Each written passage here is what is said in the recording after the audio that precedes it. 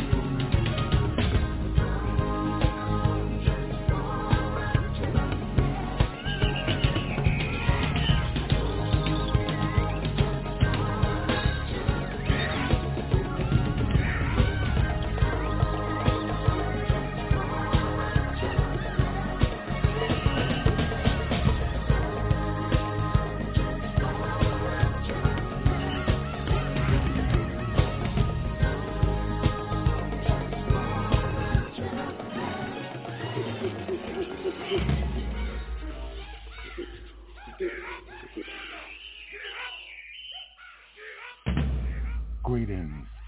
This is Abayomi Azikiwe, and welcome back to another edition of the Pan-African Journal. The Pan-African Journal is an audio news magazine. It's brought to you here on a weekly basis. I am your host, Abayomi Azikiwe. Today is Saturday, December 23rd, 2023. And we're broadcasting live from our studios in downtown Detroit. I'd like to thank all of our listeners for tuning in once again to yet another edition of the Pan-African Journal, worldwide radio broadcast. Later on, we'll be bringing you our regular Pan-African Newswire report. We'll have dispatches on some of the most pressing and burning issues of the day. In Hour 2 and 3, we will do an update, a panel discussion from Electronic Intifada, one of the primary sources on the situation in Palestine, dealing with the war that has been going on now for over 77 days. These and other features will be brought to you during the course of our program. Stay tuned. We'll take our musical interlude with the Kulthum Orchestra's Film Festival. This is from a concert from June 4th, 1964. Let's listen in. في ليلة الفن، ليلة الطرب، ليلة الغناء، ليلة أم كلثوم. سيداتي وسادتي، مساء الخير. نحييكم في هذه الليلة، ليلة أم كلثوم التي ينتظرها عشاق الفن وينتظرها عشاق الأغنية العربية في كل مكان من وطننا العربي الكبير. نحييكم من هذا المكان الذي امتلأ بهؤلاء المستمعين العرب، المستمعين المصريين الذين جاءوا لكي يسعدوا بهذا اللقاء، لقاء الفن مع سيدة الفن، مع أم كلثوم.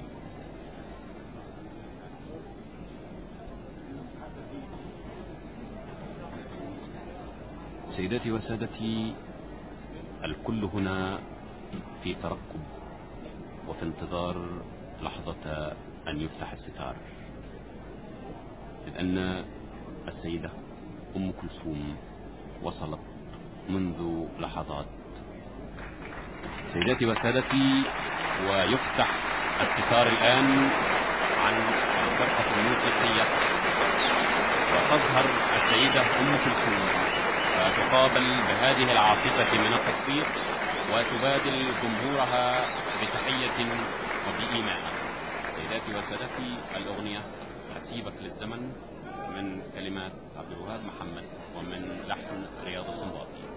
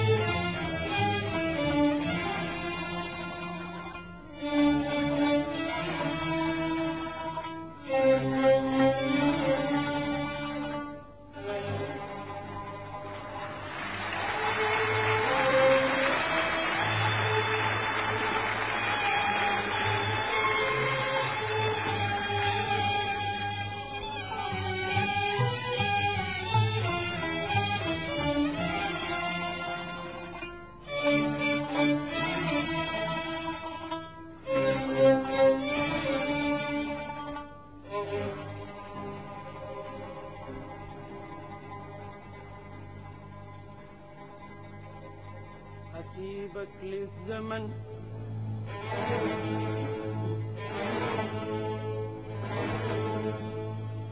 لا عتاب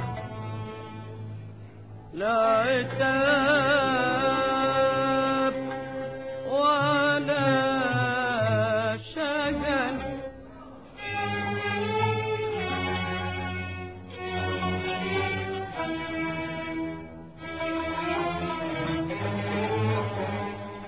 حسيبك للزمن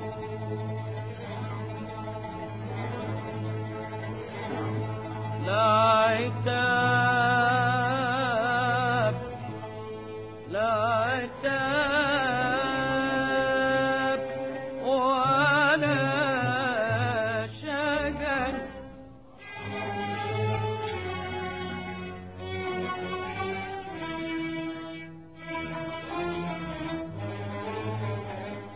حسيبك للزمن لا عتاب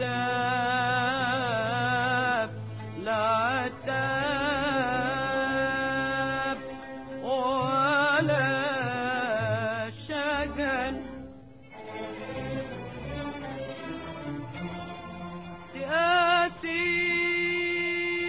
تأتي من ندم وتعرف الألم تأتي من ندم وتعرف الألم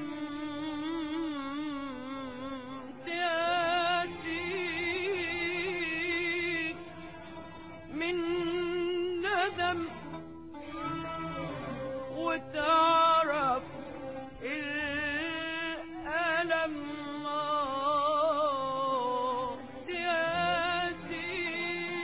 تأتيك من ندم وتعرف الألم تشكي مش هسأل عليك تبكي مش هرحم عينيك تشكي مش هسأل عليك تبكي مش هرحم عينيك اللي ما رحمتش عينيا لما كان قلبي في ايديك غارت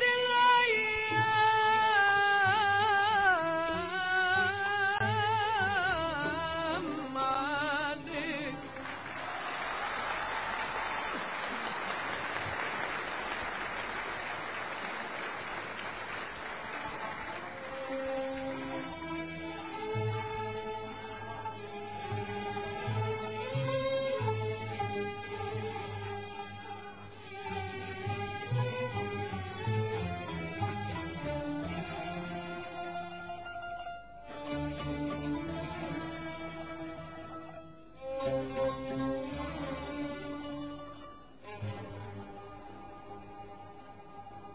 حسيبك للزمن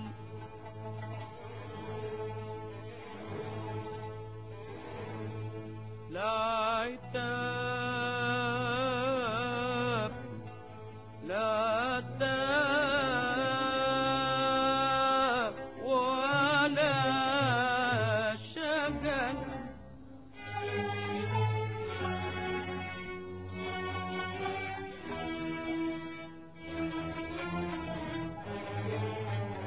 حسيبك للزمن لا عتاب لا عتاب ولا شجن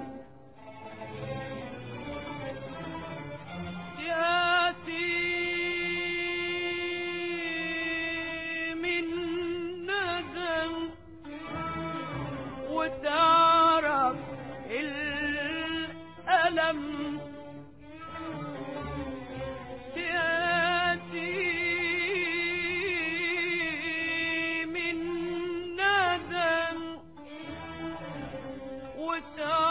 وتعرف الألم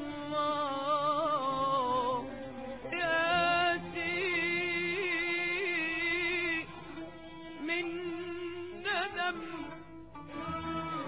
وتعرف الألم تشكي مش هسأل عليك تبكي مش هرحم عينيك تشكي مش هسأل عليك تبكي مش هرحم عينيك اللي ما رحمتش عينيا لما كان قلبي بإيديك دارت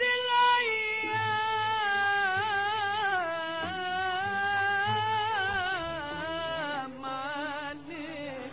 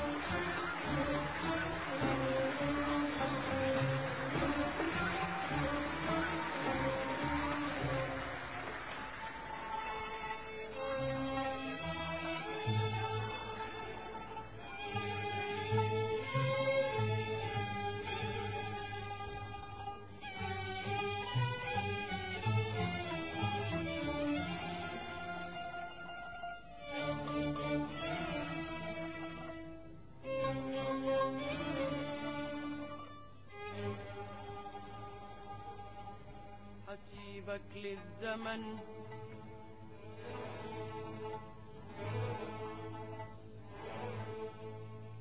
لا عتاب لا عتاب ولا شجن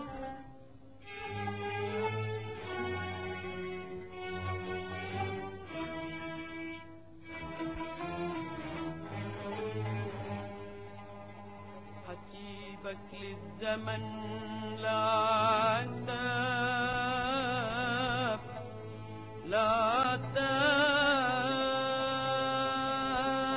ولا شجن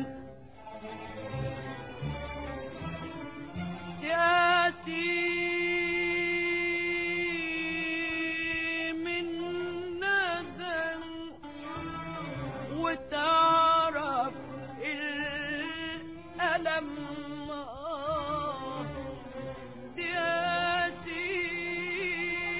يأتي من ندم وتعرف الألم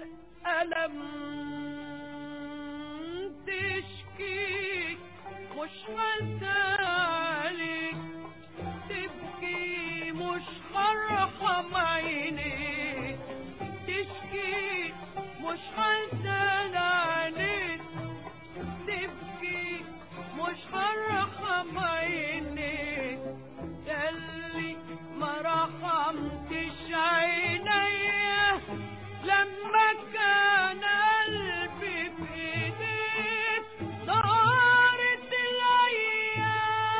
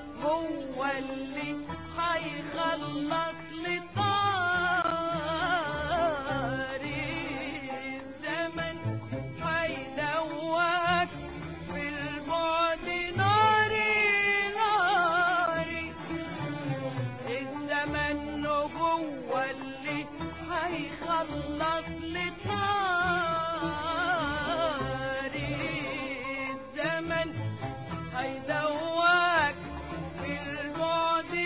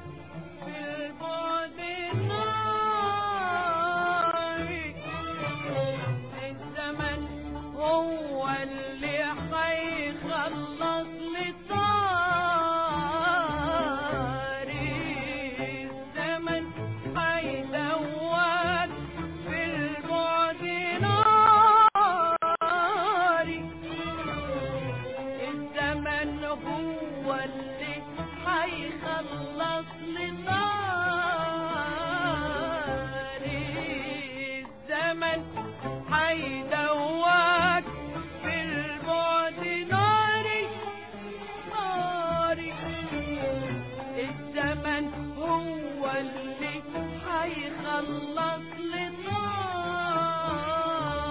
لطاري كل هج وكل ليل سهرت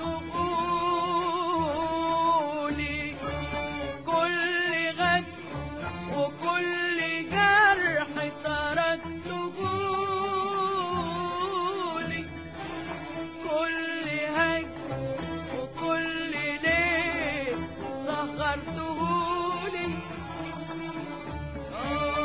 كل غد وكل جرح تركت قولي كله هترد الليالي الليالي عليك بدالي كله هترد الليالي الليالي عليك بدالي كله هترد الليالي الليالي عليك بدالي والزمن اشكي مش هنزل عليك ابكي مش هرحم عينيك اشكي مش هنزل عليك ابكي مش هرحم عينيك اللي ما رحمتش عينيا لما كان قلبي في ايديك دارت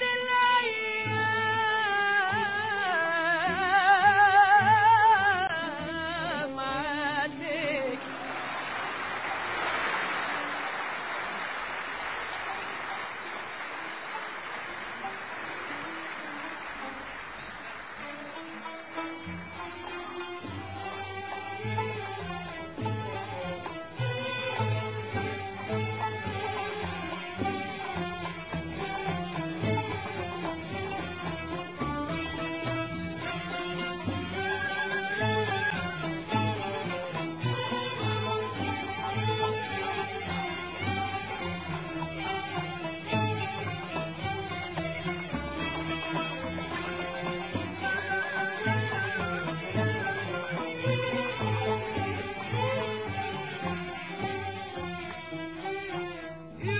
يوم من الايام هتحتاج عطف قلبي يوم من الايام هتحتاج عطف قلبي يوم من الايام هتتلهف لقربي يوم من الايام هتحتاج عطف قلبي يوم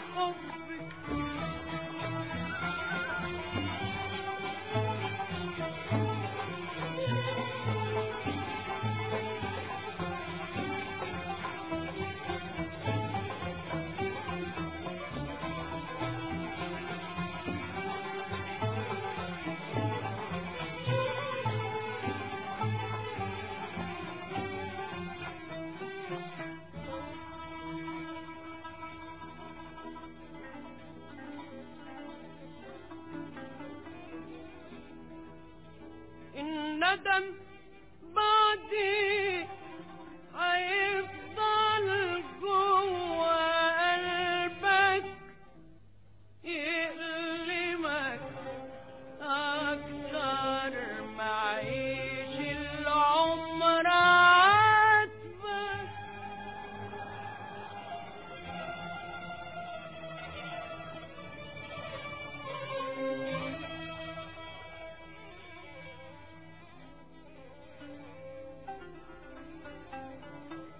الندم بعدي هيفضل جوا قلبك يألمك أكتر ما عيش العمر عاتبك.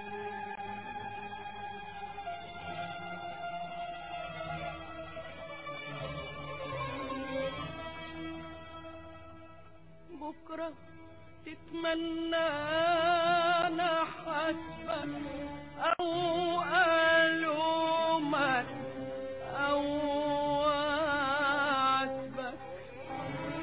بكرة تتمنى أنا حسبك أو ألومك أو أعاتبك. بكرة تتمنى أنا حسبك أو ألومك أو أعاتبك. مش هحاسبك مش هعاتبك مش هحاسبك مش هعاتبك. لا ده أنا كفاية إني سبتك للزمن.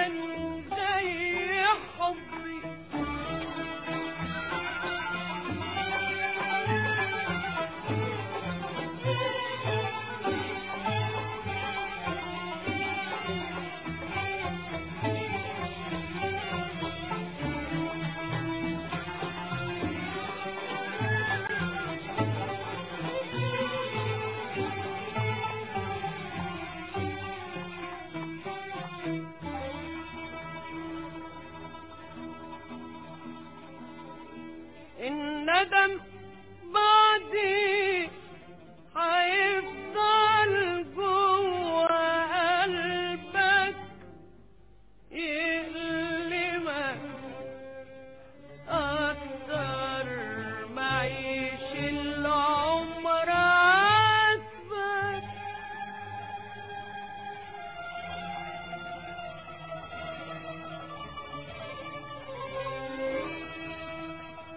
الندم بعدي هيفضل جوه قلبك يألمك أكتر ما يعيش العمر عاتبك.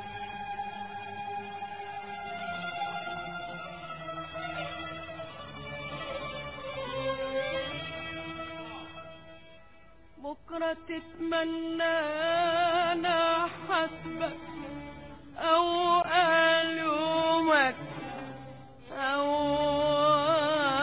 عاتبك. بكرة تتمنى أنا حسبك أو ألومك أو عاتبك. مش هحاسبك مش هعاتبك مش هحاسبك مش هعاتبك. لا ده انا كفاية اني سبتك للزمن. اشكي مش هزعل عليك ابكي مش هرحم عينيك. اشكي مش هزعل عليك ابكي مش هرحم عينيك. اللي ما رحمتش عينيا لما كان قلبي في ايديك دارت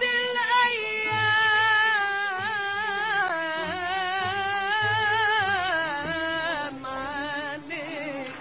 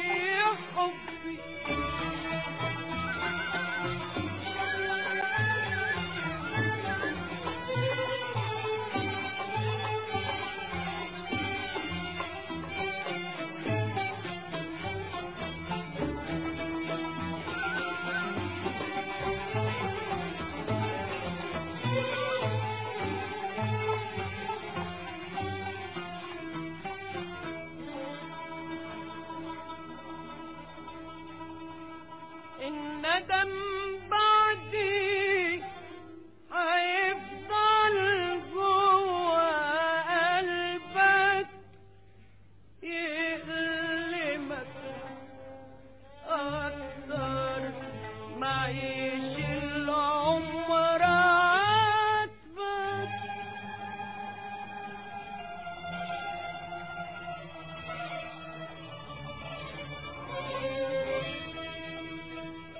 الندم بعدي هيفضل جوا قلبك يألمك أكتر ما يعيش العمر عاتبك.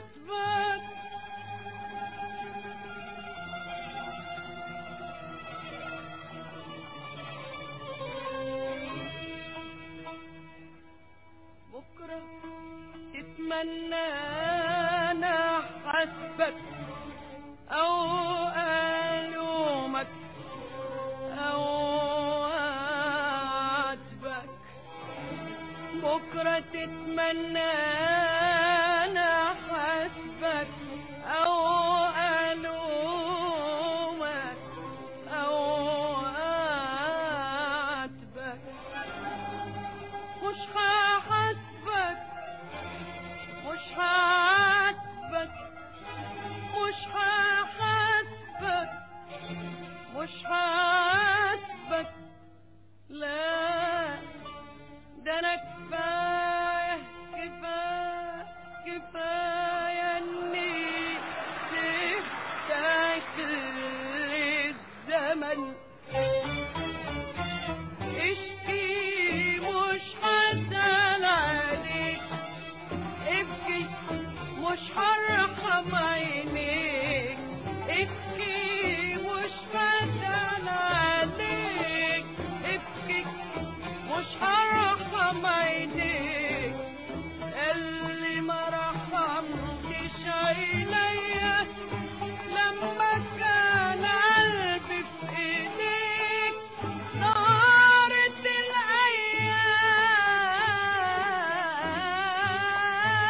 الايام عليك.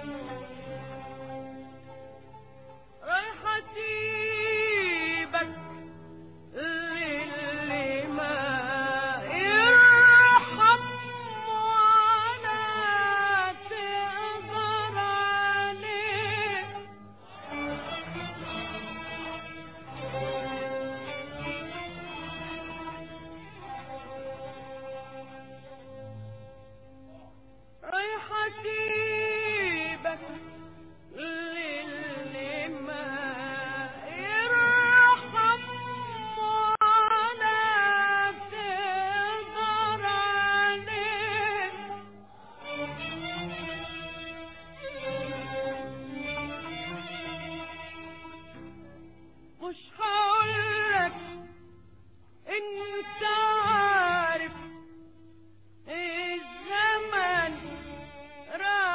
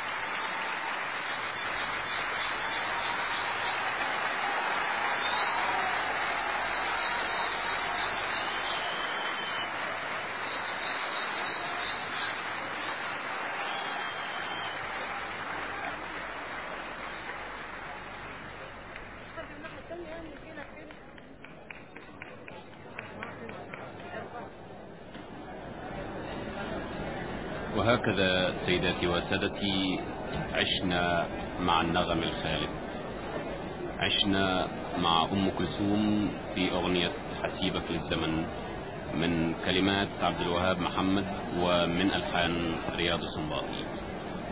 سيداتي وسادتي، لنا معكم لقاء آخر ولقاء ثالث مع أم كلثوم في هذه الليلة ومن هذه الدار. سيداتي وسادتي، إلى دار الإذاعة بالقاهرة.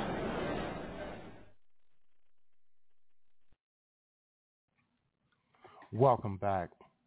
And that was Kulthum from a live concert in 1964, June of 1964. And right now we want to go into our Pan-African Newswire segment of our program. And these are these are some of the headlines in today's Pan-African Newswire. And the burial of the late rhythm and blues star Zahara in the Republic of South Africa. Many said she healed the nation with her music. That was the sentiment of co-founder of recording label TS Records, TK Nsisa, at the funeral service of the multi-award-winning singer in East London earlier today. Loliwa, hitmaker, passed away in a Johannesburg hospital almost 2 weeks ago after being admitted there late last month. And Nsisa said Zahara, whose real name is Bulewa Tukana, created relatable music and gave people hope. It's 2011, and we dropped the album, Unknown Artist. No Artist is selling 20,000 copies within 2 weeks. We were sitting on 100,000. It was a spiritual album. It spoke to people's hearts. The South African Music Industry Council, Vusi Liu, told mourners, said Zahara's first album saved the industry. Every year, the industry struggles to make sure that they keep people buying and believing in their product, and her album did exactly that. Zahara, whose real name is Bulewa Tukana, passed away just 2 weeks ago after she was admitted to a Johannesburg hospital in late November. And, of course, there were many eulogies at the funeral services that occurred earlier on Saturday in London, East London in South Africa. Zahara, her sister, Bedezwa Tukana, said Zahara was hopeful that she would make it out of the hospital. She kept saying she wanted to do a gospel album. When she called on her way to the hospital on the Friday, she kept telling us not to worry and that she would be fine. She said she was glad she fell ill in November because her December is too busy. Her older sister, Alumka, said their lives have been upended. When they said she passed away, I couldn't believe it. I thought, God, where are we going to start? What are we going to do without Bulewa? And in Ethiopia, in the Horn of Africa, the United Nations Office for Disaster Risk Reduction said recurrent climate change-induced shocks underscore the need for greater investment in Ethiopia. The UNDRR said in a press statement issued late Thursday that the East African country is severely affected by climate-related hazards. Since 2020, the country has faced prolonged drought resulting from consecutive failed rain seasons, generally happening in the northern, southeastern, and southern parts of Ethiopia. It said the current drought that impacted different parts of Ethiopia affected about 24 million people, including more than 11 million people who needed food assistance.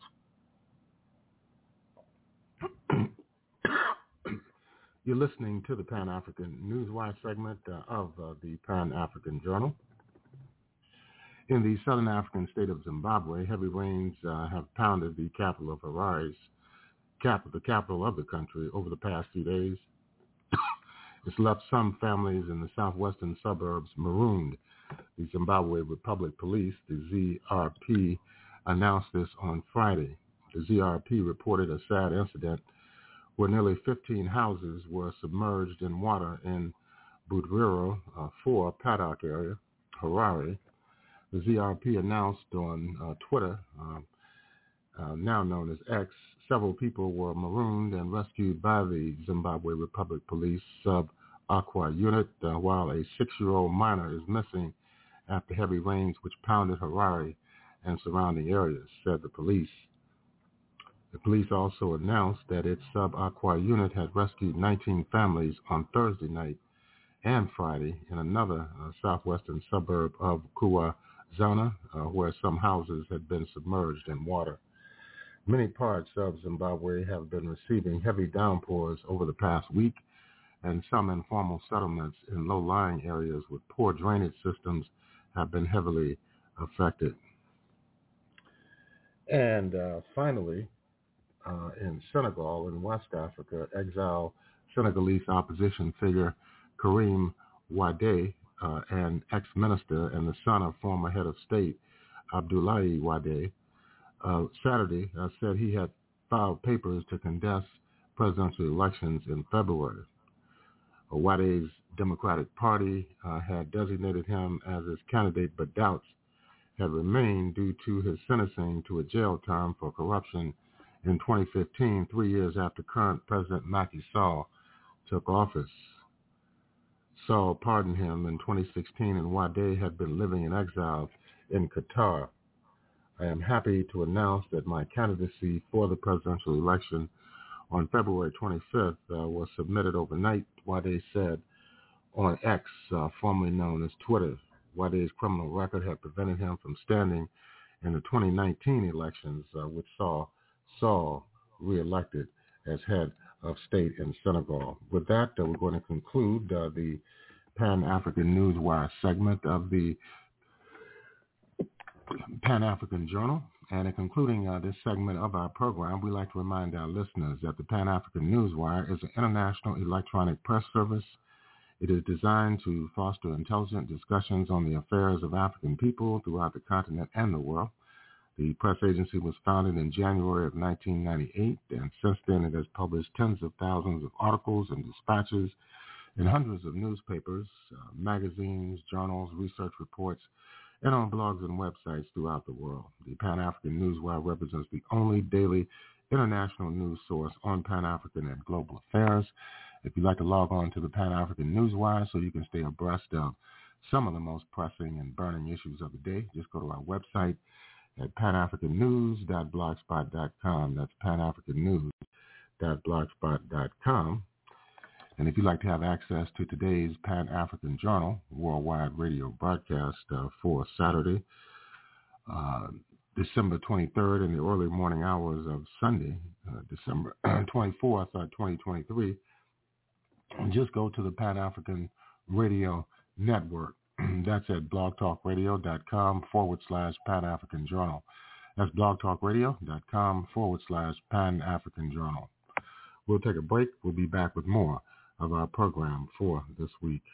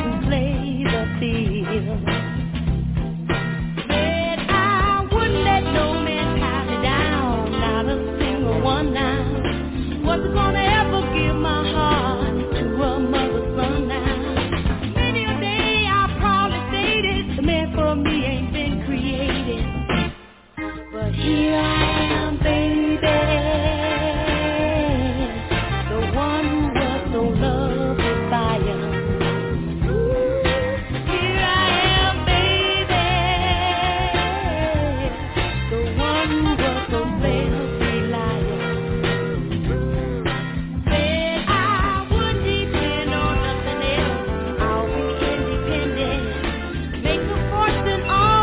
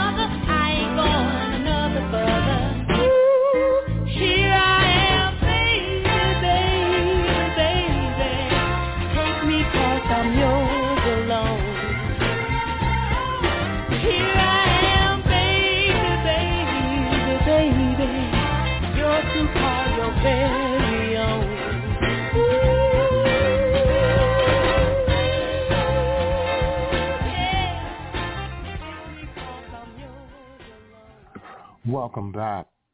And that was Detroit's own Motown Sound, the Marvelettes. And here I am, Baby. And here we are at the Pan-African Journal worldwide radio broadcast. And we're broadcasting from our studios in downtown Detroit on this early Sunday morning, December 24th, 2023.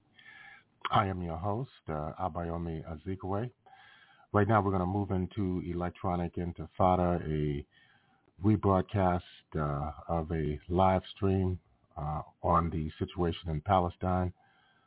After 77 days, the genocide continues with the support of the United States, the White House. Let's listen to this report from Electronic Intifada.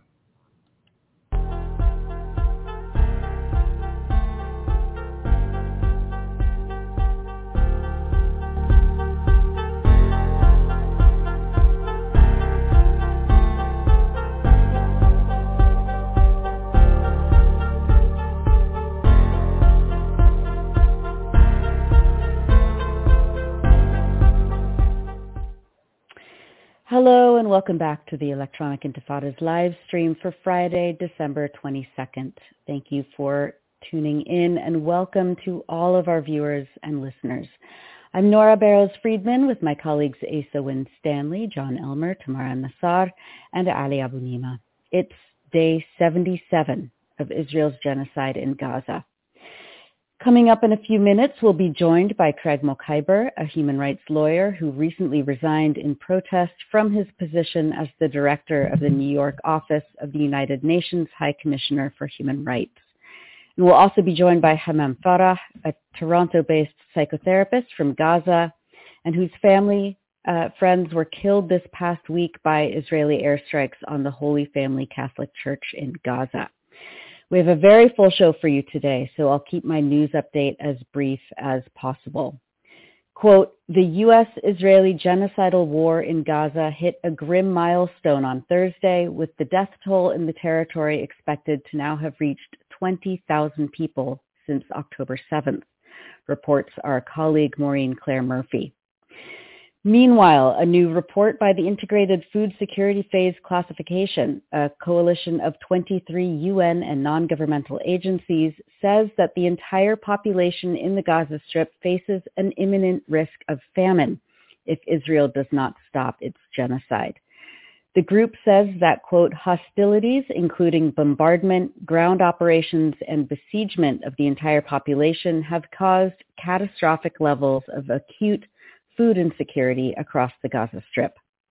The report adds that, quote, the increased nutritional vulnerability of children, pregnant and breastfeeding women, and the elderly is a particular source of concern. The Famine Monitoring Group says that more than 90% of the population in the Gaza Strip was estimated to face high levels of acute food insecurity.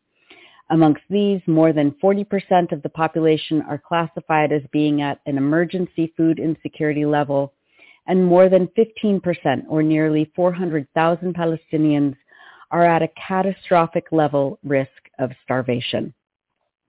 The World Food Programme's chief economist said that, quote, it doesn't get any worse, and added, quote, I have never seen something at the scale that is happening in Gaza and at this speed, according to Al Jazeera.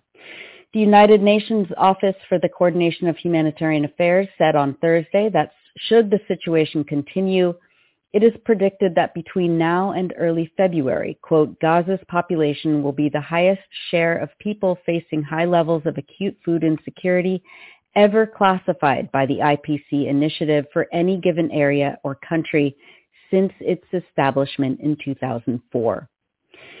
Meanwhile, Israeli airstrikes, attacks, and shelling continue across the Gaza Strip. On Thursday, Israeli forces raided the Palestine Red Crescent Society's ambulance center in Jabalia in the north of Gaza for the second time in as many days. Staff members and paramedics were arrested and taken to unknown locations. On Wednesday, the PCRS said that, quote, intense artillery shelling persisted in the vicinity of the center, accompanied by gunfire from Israeli snipers. The World Health Organization stated on Thursday that northern Gaza had been left without a functional hospital due to the lack of fuel, staff, and supplies. Only 9 out of 36 health facilities are partially functional in the whole of Gaza, with no functional hospital in the north. Al-Ahli Hospital is still treating patients but not admitting new ones, along with Al-Shifa, Al-Auda, and Al-Sabaha hospitals. These hospitals are still sheltering thousands of displaced people, the UN said. And the Director General of the World Health Organization said that Gaza, quote, is already experiencing soaring rates of infectious disease outbreaks. Diarrhea cases among children aged under 5 are 25 times what they were before the conflict. Such illnesses can be lethal for malnourished children, more so in the absence of functioning health services. And the Palestinian Health Ministry in Gaza reported on Thursday that an Israeli sniper shot and killed a female worker in the besieged Al-Auda hospital in northern Gaza. Those trapped inside the hospital, quote, are in a state of terror, sniping, arrest, and torture without water, without food, and without medicine, the ministry said. For much more detail, background, and critical context on these stories, read our colleague Maureen Murphy's latest roundup, Gaza Starves as Death Toll Climbs Past 20,000 at electronicintifada.net. Let's now turn to our first guest, Craig Mokhiber. Craig is an international human rights lawyer who resigned his position in October as director of the UN Human Rights Office in New York.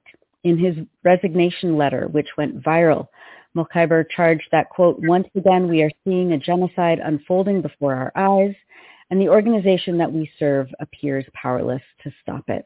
Craig, it's such an honor to have you with us today. Thank you so much for being with us on the live stream. It's great to be with you all. Thank you, Noah. Well, let's begin by having you tell us why you resigned from the UN. I know this is a story that you've told a few times over the last month. But how does, and also how does what's happening in Gaza fit the definition of genocide? Yeah, well, I actually raised my concerns in the late winter, early spring of this year, following a series of atrocities that were happening on the West Bank. And leading up to and including the pogrom that occurred in Harare on the West Bank and a series of Israeli assaults on communities there. And I thought at the time that many in the senior political leadership in the UN were whispering in a situation that deserved a scream. And I was speaking out quite publicly, as I had on human rights situations all around the globe for 32 years at the UN. But this case became a little bit different because there was, as there often is for UN officials who speak out on Israeli violations, an orchestrated campaign by a group of really vicious Israel lobby groups led by some organizations that had been set up specifically for the purpose of harassing UN staff and officials who speak out on Israeli violations. And, distinct from the way things have been handled in the past, there was a kind of wave of trepidation that went across the UN. And instead of standing up on principle, they asked me to remain silent, which is something I didn't want to do. I hadn't been used to doing. I'd been never asked in the past to censor myself. Imagine, a UN human rights official being asked not to critique human rights violations committed by a member state.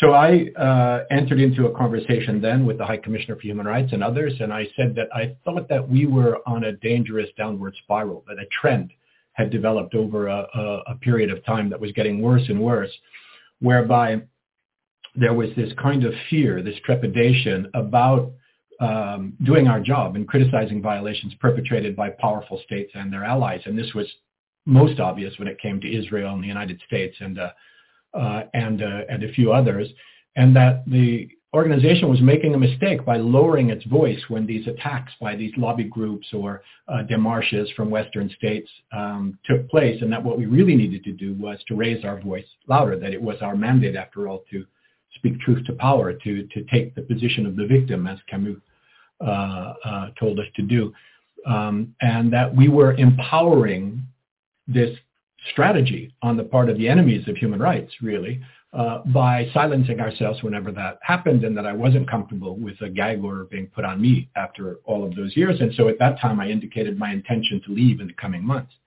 And of course, the situation then got much worse on the ground, both in the West Bank, but obviously beginning in October in Gaza.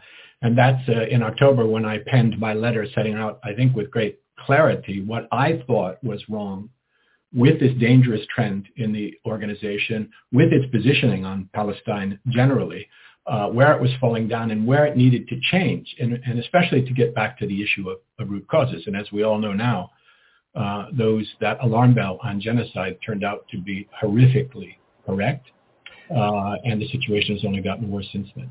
Craig, if I can ask you, you said that you were basically told to keep silent. Sadly, I don't think that will surprise a lot of people, given the state of the discourse in official circles in Israel. But I'm just curious, how does that work? Is it a quiet conversation in a hallway? Is it an email? Is there a paper trail? How is this communicated to you? This was a kind of panicked series of messages that came in through text apps and through email and so on from senior leadership figures who were first being démarched by the Israeli ambassador, by the Americans. There was a whole sort of media campaign, the usual smear campaign, right? That if you speak up, then you are an anti-Semite, a supporter of terrorism, and so on. So that was making them, I think, very nervous, as it had in the past. And just basically, and this had never happened to me before. I mean, you're talking 32 years, so I was a little surprised at this as well. And I was told that I couldn't speak out on Palestine in particular, and that I couldn't say anything publicly unless it had been issued by the Secretary General or the High Commissioner for Human Rights, but only on this situation. There was no gag order given on other situations. Wow. We want to get to your analysis of how the situation in Gaza fits the legal definition of genocide. But you were working in the UN Human Rights Office, which of course is one of the key instruments of the UN to raise human rights issues internationally.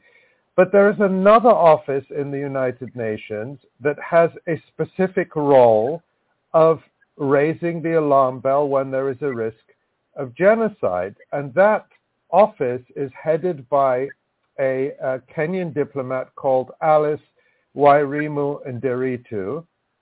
And she and her office, her position is the special advisor to the Secretary General on the prevention of genocide. And it is in her mandate, which is given by the Security Council, that she is supposed to monitor situations around the world and raise the alarm where there is a risk of genocide in order to stop genocide from happening. In other words, her job is not to wait until no one disputes there's a genocide and then speak out. Her job is to speak out before there's a genocide.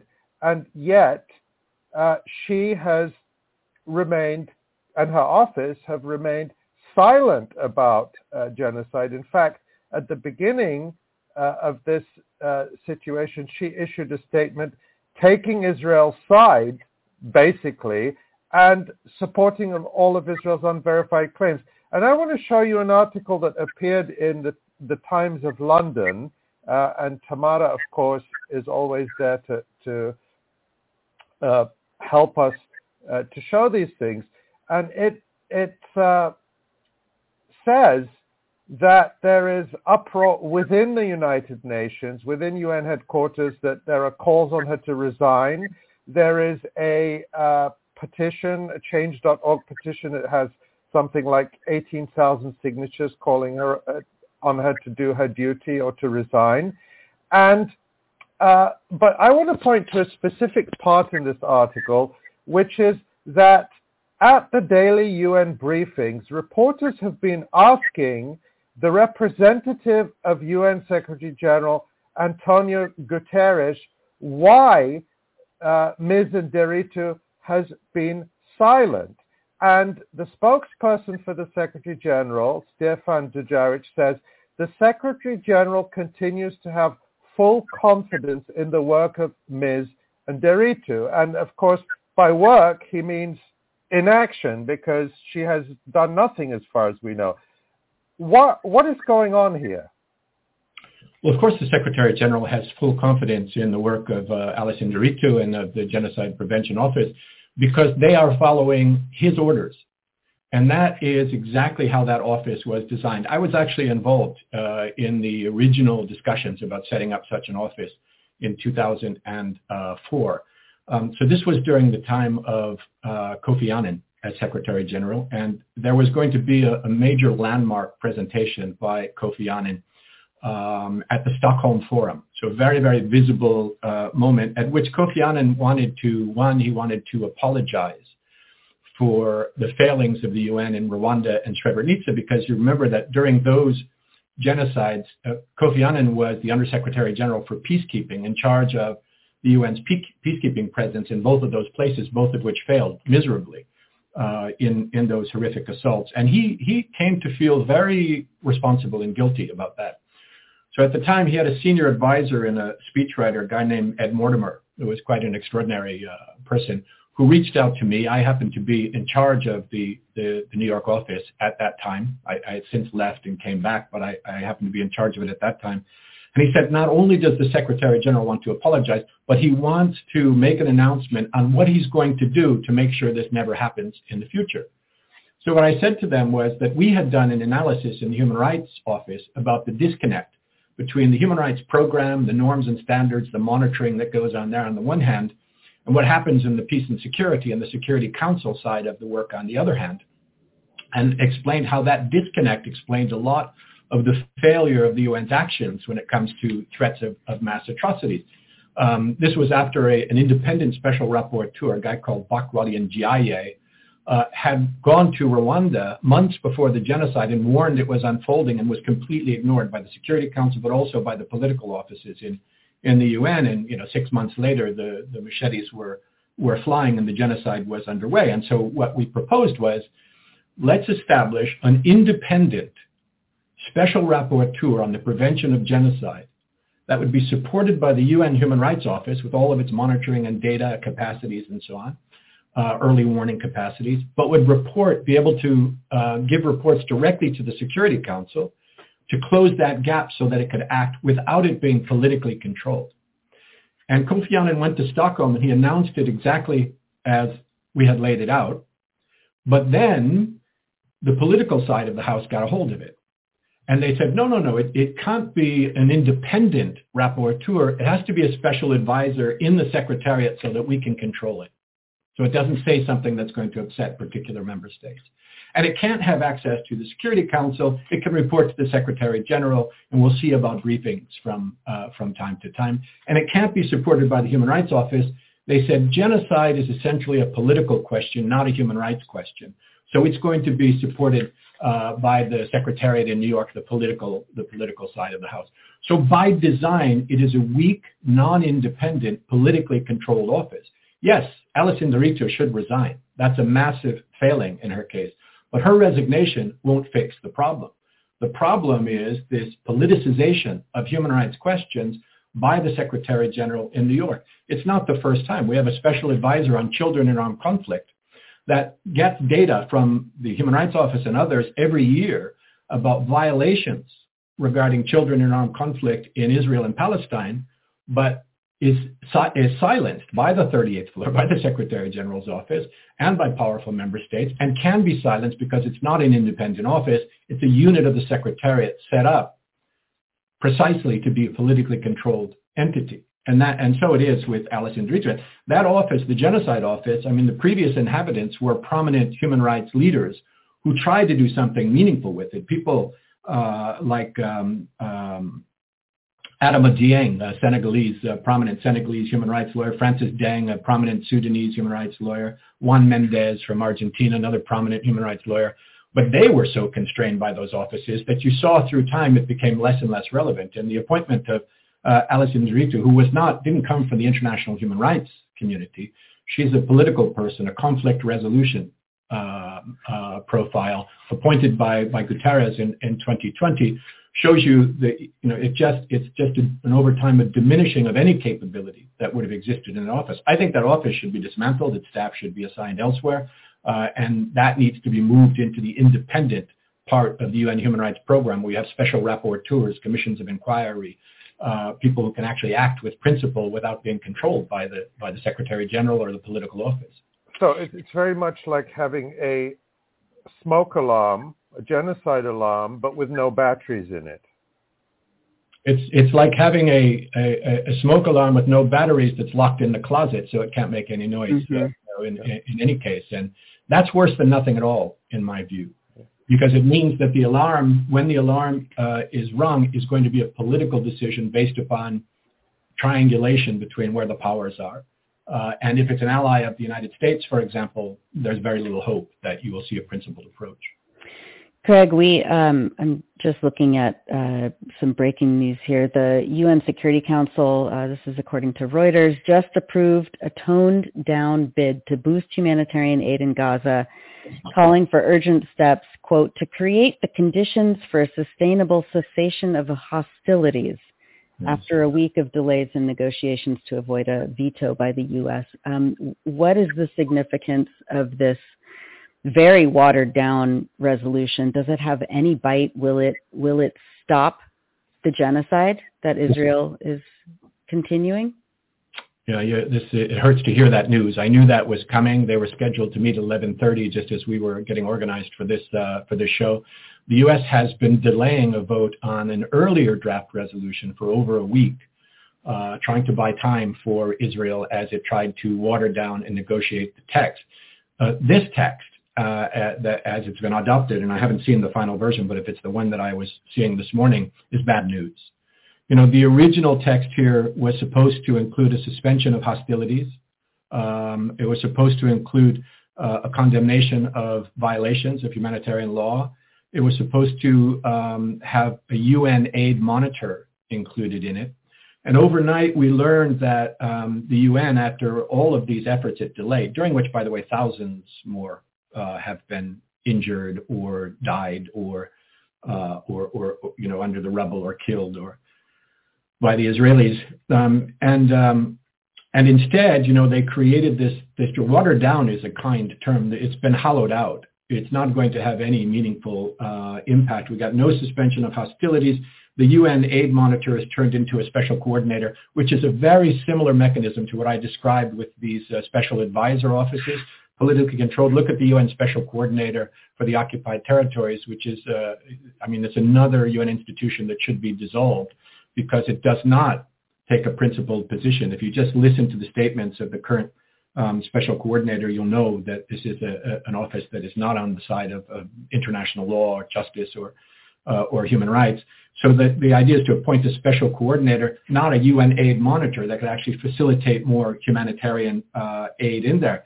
And the problem with this is the U.S. has engaged in a lot of what I've called fig leaf harvesting. And this is another fig leaf that allows them to avoid domestic and global condemnation for its complicity in the genocide in Gaza. They will spin it as an opportunity to increase humanitarian aid, and it may increase humanitarian aid by a slight amount, but not to the more, before this assault began, Gaza, because of the siege, was relying on 500 trucks a week. Now it's been entirely destroyed. So these really are fig leaves. It's going to be holding 500 trucks a day. Sorry, 500 trucks a day. Yeah, and now they're at less than 10% of that. Yeah, absolutely. Yeah. So these are bad gestures, and it also could mean that since the Security Council has acted, they can't use the United for Peace resolution in the General Assembly to get the world to vote on a resolution to again isolate the U.S. and show that it is contradicting the position of the entire globe on these issues. It's a resolution that was drafted behind closed doors, essentially overnight, between the U.S. and the UAE, and in direct consultation with the Israelis. And we knew for days now that what they were trying to achieve was to get out, especially the suspension of hostilities, to change it into language that basically means, and this is the way it was being described before the text was drafted, that Israel can decide when an appropriate moment has arrived at which it's okay to let up on the hostilities. And one has to ask, how do you have meaningful humanitarian assistance as the bombs are dropping and the snipers are shooting and the genocide is continuing? It's less than zero, in my view. Craig, let's talk about, we're using this word genocide, and you, of course, have called what's happening in Gaza genocide, but you're not alone. As early as October 13th, Palestinian human rights groups called on world governments to urgently intervene to protect the Palestinian people against genocide on the 15th of October. So we're talking about just a week after the events of October 7th. 800 scholars and practitioners of international law and genocide studies, including prominent Holocaust scholars, signed a statement, quote, to sound the alarm about the possibility of the crime of genocide being perpetrated by Israeli forces against Palestinians in the Gaza Strip. You've mentioned the UN's independent human rights mechanism, the special rapporteurs. They have issued several similar calls, including one warning about, quote, a genocide in the making in Gaza. And of course, as Nora noted, you wrote, in October, once again, we are seeing a genocide unfolding before our eyes. So this warning is going out from many, many people. But let's break it down very simply. What is genocide, and how is what's happening in Gaza genocide? Well, and note that warning is coming out not from editorial writers, but from human rights lawyers, genocide and Holocaust experts, people who spend their days and nights working on these specific questions. And that's because what has struck us all so much is the degree to which the Israeli stated intent and their actions on the ground mirror so horrifically the specific language in the UN Genocide Convention, because this is a legal question. It's not a question of opinion, as it's often projected in Western media, at least. The Genocide Convention sets out very specifically the acts of genocide and the required intent of genocide. And, we know the acts include killing, serious harm, causing bodily harm, and this thing of deliberately inflicting conditions of life calculated to bring out the destruction of a group in whole or in part. And the intention that's required is an intent to destroy in whole or in part a national, ethnical, racial, or religious group as such. So, we've rarely seen a case where all of those things are ticked, right? These acts are being perpetrated by a state against another specific group, in this case, Palestinians. It's not like they're just, this is happening to everybody inside Israel and Palestine. It's being directed against Palestinians as a group. You have large-scale killing. Right now we're at 20,000 confirmed deaths. People exterminated in a matter of just a few weeks. I mean, the level of murder is astounding. 8,000 or 9,000 children, 6,000 women, 5,000 men, countless whole families, multi-generational families, exterminated and erased from the public register. More than 50,000, probably more than 60,000 now injured, and many thousands more still under the rubble, dying of disease, and now, by the way, dying also of starvation. This is the wholesale slaughter of an imprisoned civilian population. Remember, Gaza is this large open-air prison, and it's really horrifically shooting fish in a barrel. So this is extermination. Whole neighborhoods razed to the ground, massive ordnance on densely populated civilian areas, homes, refugee camps, hospitals, clinics, ambulances, schools, humanitarian facilities, all of that. And then the second point in the convention, serious harm, physical and mental. Okay, thousands have been wounded, maimed, denied medical care, denied food, water, medicine, shelter, constant bombing and sniper attacks. People widowed, orphaned, exposed to disease, terrorized every day with these explosions. Clearly, that has been ticked.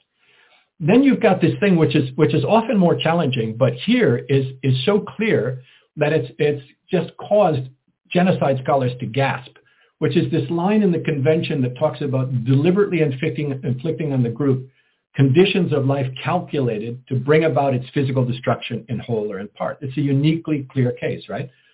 2.3 million civilians interned in Gaza by Israel, most of them poor, most of them food insecure already before October, most of them children, most of them already refugees.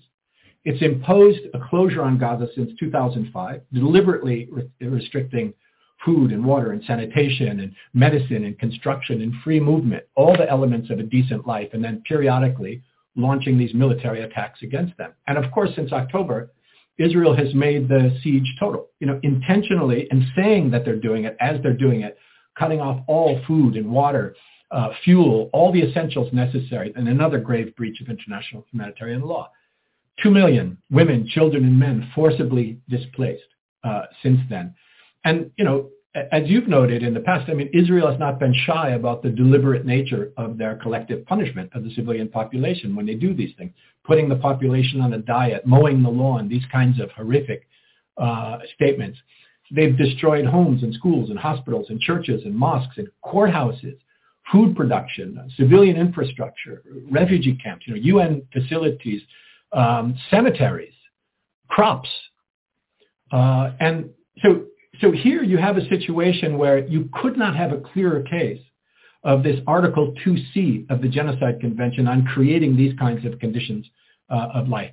But there is nothing more striking, Ali, than the question of intent in this case. Because what I've been saying since October, well, first, the International Court of Justice says you can infer intent from conduct because it's often very hard to prove genocidal intent. And so certainly, after 75 years of these ethnic purges carried out by Israel, in Jerusalem, in the West Bank, and now in Gaza, that's already compelling evidence that what they're intending to do now in Gaza is another ethnic purge, and I think that's been proven. But even beyond that, you don't have to infer, because there has been such a climate of impunity granted to Israel for decades, underwritten by the United States, the United Kingdom, some European countries as well. This has led to a situation where they believe they will not be held accountable. And as such, they are declaring their genocidal intent openly, publicly, and on the record since the beginning, right? This is not one of the usual cases where I've been saying, where you have to dig through dusty government archives to find communications that prove intent. They are saying it publicly. And there are organizations now that are compiling all of the genocidal statements of Israeli leaders that number now in the hundreds. Right? This is very rare in cases of genocide.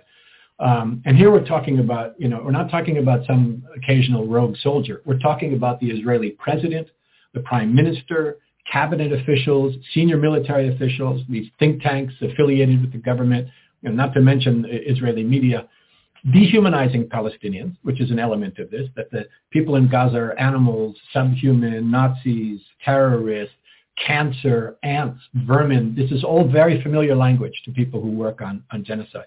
And then declaring what their intention is, that they will wipe out all of Gaza. They will not distinguish between civilians and combatants because there are no civilians in these genocidal statements.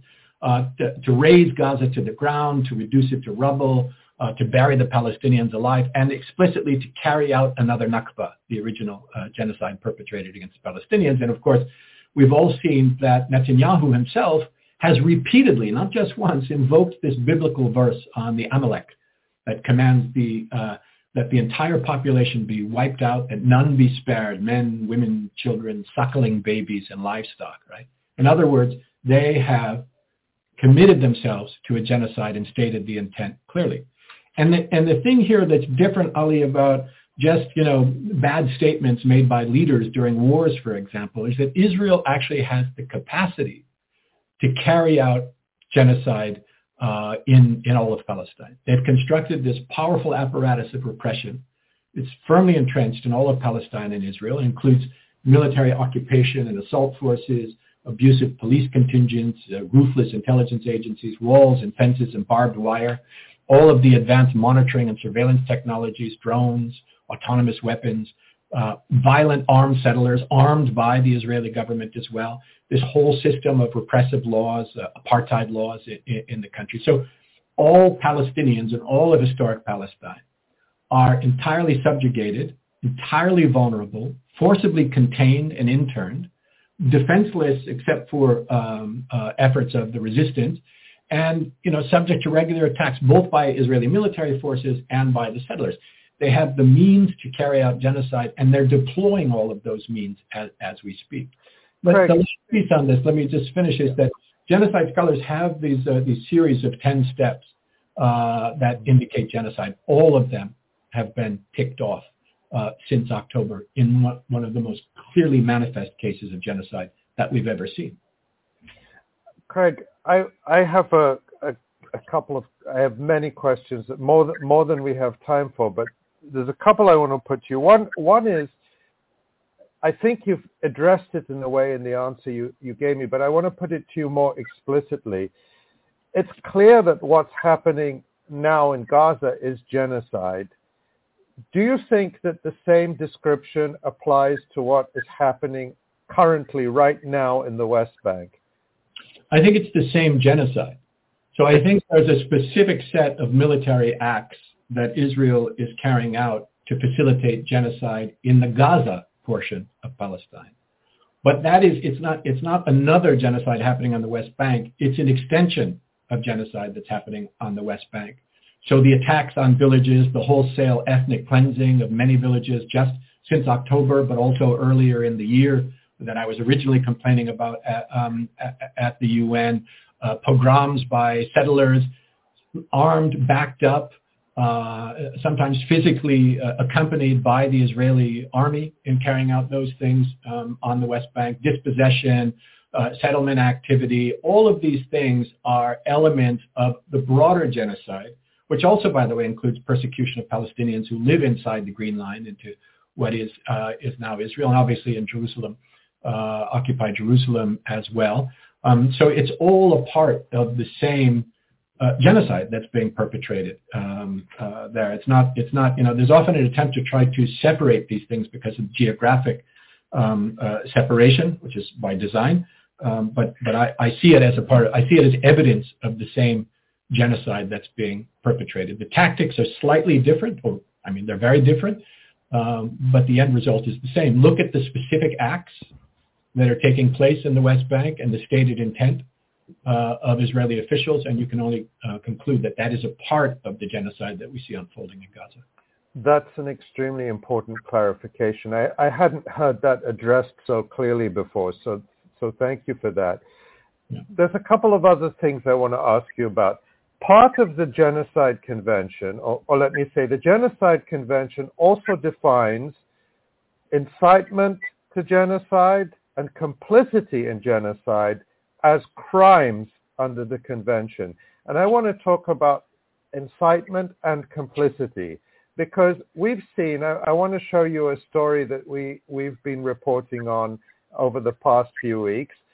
We've seen over the past months this claim coming from Israel that Hamas and Palestinian fighters used systematic mass rape as a weapon of war. This is a very inflammatory claim for which Israel has presented no credible evidence, which I don't think that will surprise viewers of the Electronic Intifada live stream or our readers because we report on it, but it may surprise many people who watch mainstream media.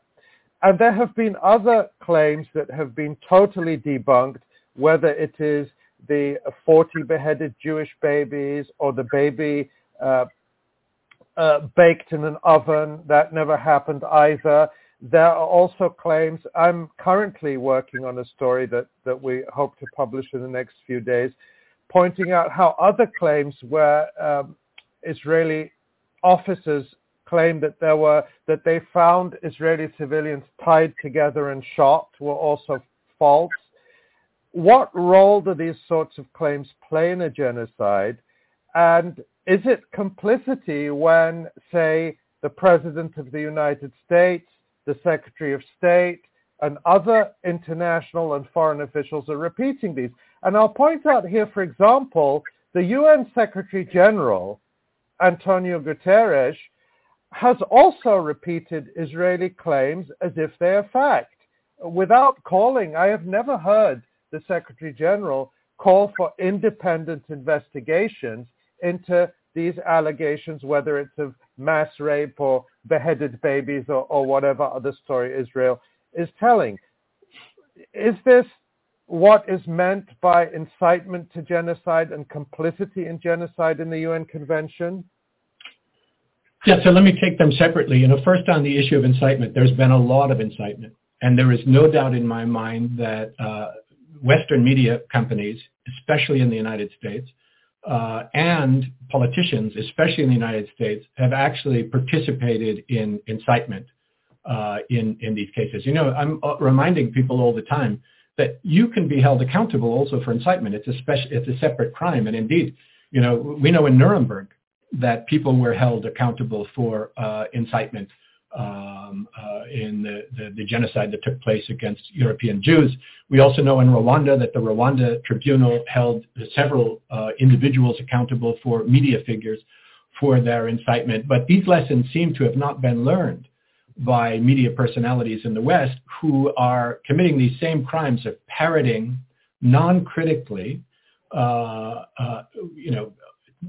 allegations being made by the government of Israel and its proxies that are not credible on their face, without any methodology of vetting and what it is that they are communicating. So there's a lot of that going on.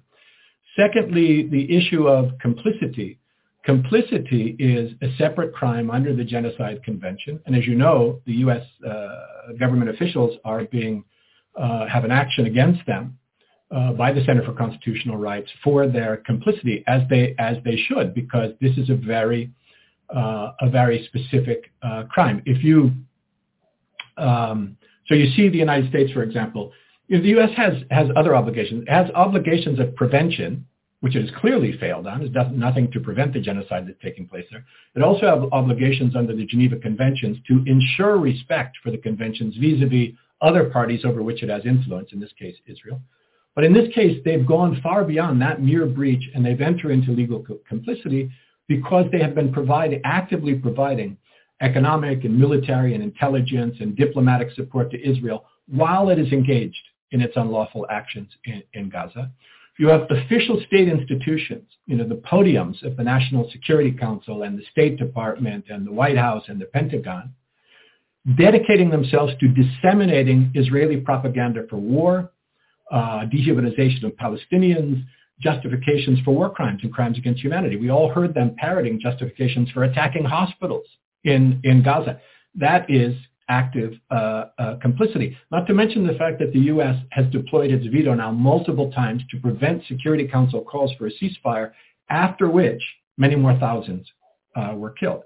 Behind the scenes, you have the U.S. using its diplomatic resources to pressure UN actors to be silent on Israeli atrocities, including the human rights mechanisms of the UN. So here, you have to have legal accountability. And these fig leaves that the State Department has been trying to harvest with these, comments by Blinken and Biden, like securing a trickle of aid or saying that we have asked the Israelis to respect international law, these kinds of, transparent fig leaves. These are not going to relieve legal accountability for the United States because it has continued its acts of arming and financing and protecting the crimes as they're being committed. So what does that mean? What is legal accountability? I mean, there have been calls, for example, the journalist Sam Husseini has made the point of saying that no country has invoked the Genocide Convention, and he's saying that they should do so, that any country can do so. What does it mean to invoke the Genocide Convention, and why has no one done it? I think what Sam Husseini is talking about is invoking the Genocide Convention in the World Court, in the International Court of Justice, the High Court of the UN, right? Because the Genocide Convention has a specific provision that mentions the International Court of Justice and says that any state can bring a claim for genocide or genocide prevention to get initial orders from the court that would, force certain things to stop or certain things to happen. Now, that's a state-to-state claim. It's not individual criminal accountability, but it would be very important. States should bring it. There are conversations going on now to see about getting one or more states to bring a claim before the ICJ for that purpose. I don't know why it has taken so long and what the hesitation is. There are theories out there, which I don't want to reinforce because I don't know if they're true. But that is definitely something that there's a lot of advocacy now to try to get one or more states to bring a claim before the International Court of Justice, the World Court. Now, separate from that is the problem of the International Criminal Court, where you can bring cases against individuals, like Netanyahu, for example, Joe Biden, for example, for individual criminal accountability for war crimes, crimes against humanity, or genocide. Those are all covered by the Rome Statute of the International Criminal Court. The problem there is that you've got a politically corrupted prosecutor in Karim Khan, who has demonstrated that he is unable or unwilling to implement impartially the statute of the court.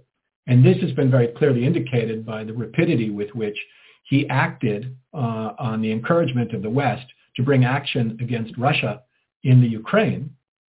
And the fact that he has dragged his feet and delayed and obstructed action on Palestine in spite of the fact that there's a case before the court for years now that was already there when he was appointed as the prosecutor. He needs to step down or be replaced because he's dragging what little legitimacy the court has had down with him. And they need to have really a complete turnaround and pick up these claims, because you have 5 states that are bringing action for genocide, for the Israeli genocide in Palestine in the International Criminal Court, but action will depend on whether or not this prosecutor is willing to take action. Now, there's a third channel here, because what we're talking about are crimes of universal jurisdiction, which means that court action for these crimes can be brought in any court anywhere. You know, there's nothing to stop a European court or courts around the world from bringing cases against individuals that are perpetrators of genocide or complicity in genocide or incitement to genocide, and they should. And I think we will see some of that activity eventually.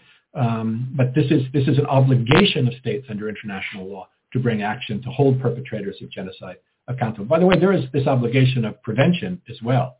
And many of the failings that I see in international institutions, including the UN, is that they've adopted a rhetorical device, and you should listen for it when you hear statements where someone says, what about, there have been all these warnings about genocide unfolding in Palestine, and then you will have a UN official will say, well, only a court can determine if there is genocide, so we can't really say anything about that. It's utter nonsense.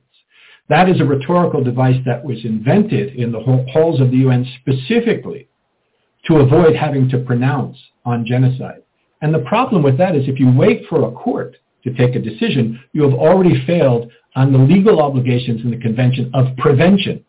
Yeah, and in fact, the security, just to go back to the Special Advisor, Ms. Nderitu, her mandate from the Security Council, the office that you were involved in creating, is to monitor and advise the Security Council or the Secretary General through the Security Council, or rather to advise the Security Council through the Secretary General where there is a risk of genocide.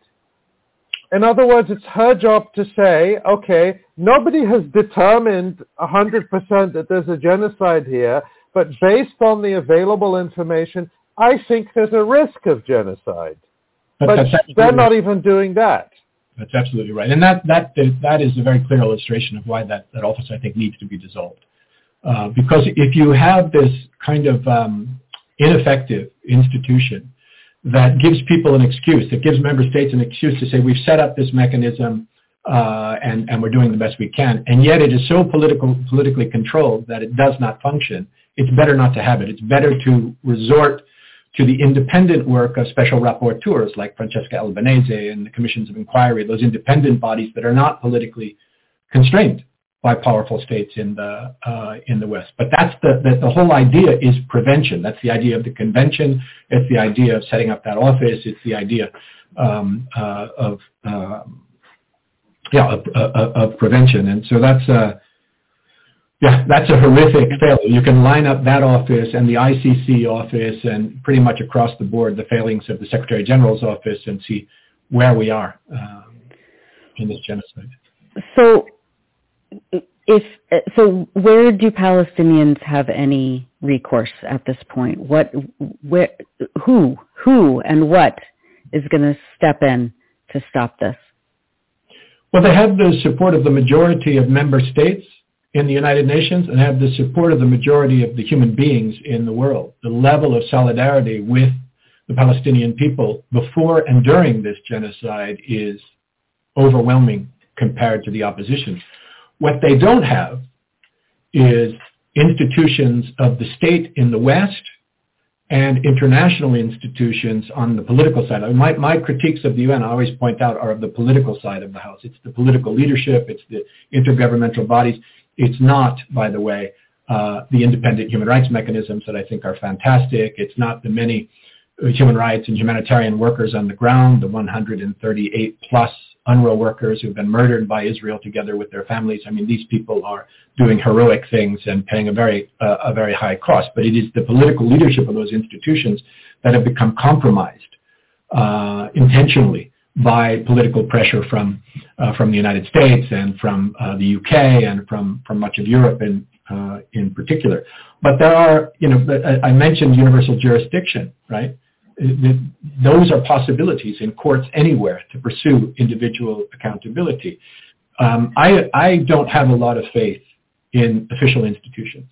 I mean, the governments in the United States and Europe are so absolutely captured by political action committees, by the APACs of the world, by the arms manufacturers, by technology companies, all who have a stake in supporting genocide, that I don't see anytime soon a principled position coming out of the governments of the US or the UK or the European Union that's been absolutely shameless during this genocide.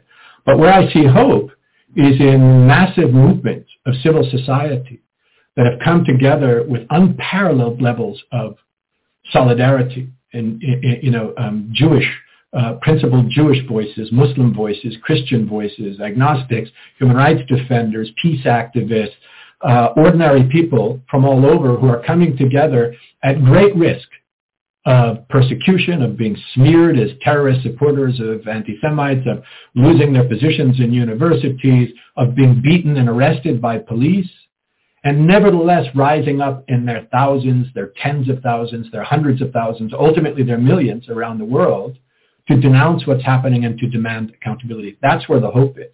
And that movement is growing everywhere, in the global north and in the global south. Even in the US, where there's so much repression against human rights defenders who dare to talk about Palestine. Even in Germany, where there's so much repression against minorities and against human rights defenders and people who are standing up to speak. And there's something different. So there's something is breaking through now. And that's where I see the change coming. And it's going to come from civil disobedience, from massive demonstrations, from boycotts, making companies pay an economic cost through divestment, through sanctions, through the growing anti-apartheid movement. I'm old enough to have been involved in the international human rights movement during apartheid in South Africa. And I remember that right up through the 1980s, apartheid in South Africa was supported by the United States government, by many European governments.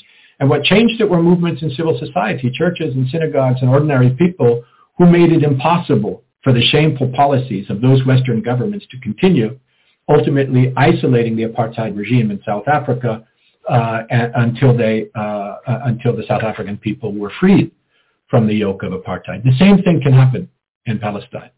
And we are up against a brick wall of propaganda, of media companies that are all in for the genocide. Little cracks are opening up there, but there's a lot of work to be done yet to continue that. But somehow, in spite of all of that, the majority of the people in the world are not only horrified by and in opposition to genocide, apartheid, settler colonialism, persecution in Palestine, but are mobilizing around it and are speaking up and are taking action. That's an enormous well of power that can be accessed to end what has been a horrific policy of genocide. I mean, I I mean, when I'm talking to people who are not experts, I say just very clear, you don't have to understand complicity or anything else. The United States and Israel and the United Kingdom and some European countries are committing genocide together because Israel couldn't do this without the money, the arms, the diplomatic and political cover, the intelligence support that is provided by these Western countries led by the United States. There has to be accountability, legal accountability. There also has to be political and economic accountability, and that can come from the people. Craig Mokhiber, thank you so much for being with us today on the live stream and illuminating all of these really essential questions that need to be asked and how to move forward. We're so grateful for the work that you do, and we'd love to have you back on as soon as possible. Thank you so much, Craig. No, it's my pleasure. Thank you for all the great work that Electronic Intifada is doing. It's independent media that is the game changer here, and you guys are doing a great job. So thank you for that. Thank you so much, Craig. Thank you. Thanks. And you are watching and listening to the Electronic Intifada live stream. We're now joined by Hamam Farah. Hamam is a psychotherapist based in Toronto and a political organizer within Canada's Palestine Solidarity Movement and the Palestinian community. He was born in Gaza as part of Gaza's small Christian minority. He's found himself speaking on its behalf as it faces the threat of extinction at the hands of the Israeli military. Hamam, thank you so much for being with us on the live stream today. Thank you for having me. Thank you, Hamam. And I just want to say I've been a long-time admirer of your writing and your words, and I'm sorry that we are welcoming you to the live stream in these horrific circumstances. Yeah. Yes, yeah. Thank you. Likewise, Ali. Long-time reader since the Second Intifada. I've been reading your work. Thank you. And speaking of which, this morning you tweeted that, quote, Israel bombed an entire residential block of the Rimal neighborhood of Gaza City. My aunt Mona Farah is in that area. We can't reach her. Hamam, tell us about your family in Gaza, if there's been any updates with your aunt or other family members. What is this abject horror that your relatives in Gaza and in Canada are living through right now? It's unlike anything my family has experienced in past aggressions against Gaza. Our family is for the first time they've had to leave their homes in Gaza City, along with obviously many others, and seek shelter at the churches. They left their homes just after October 7th, after the announcements were made and after the evacuation order was issued by the Israeli military to the people of Gaza to evacuate the north. And at first I wasn't sure that if that included them or not, but then it was evident that everybody in the north was required to leave their homes and go south, where Israel claimed it would be safer. As we know now, the south is not safe. Nowhere in Gaza is safe. So the situation is very precarious, and we don't know. You don't know who's going to make it out alive at the end of this horror. And so my family, shortly after that announcement, left for the churches there, and because we're part of Gaza's Christian minority, the churches are a big part of daily life and community living in Gaza. The YMCA is one of the main recreation centers in not only for Christians, though also for Muslims, for everybody in Gaza. And I actually just learned that the YMCA was bombed, I think yesterday or the day before, or sometime this month.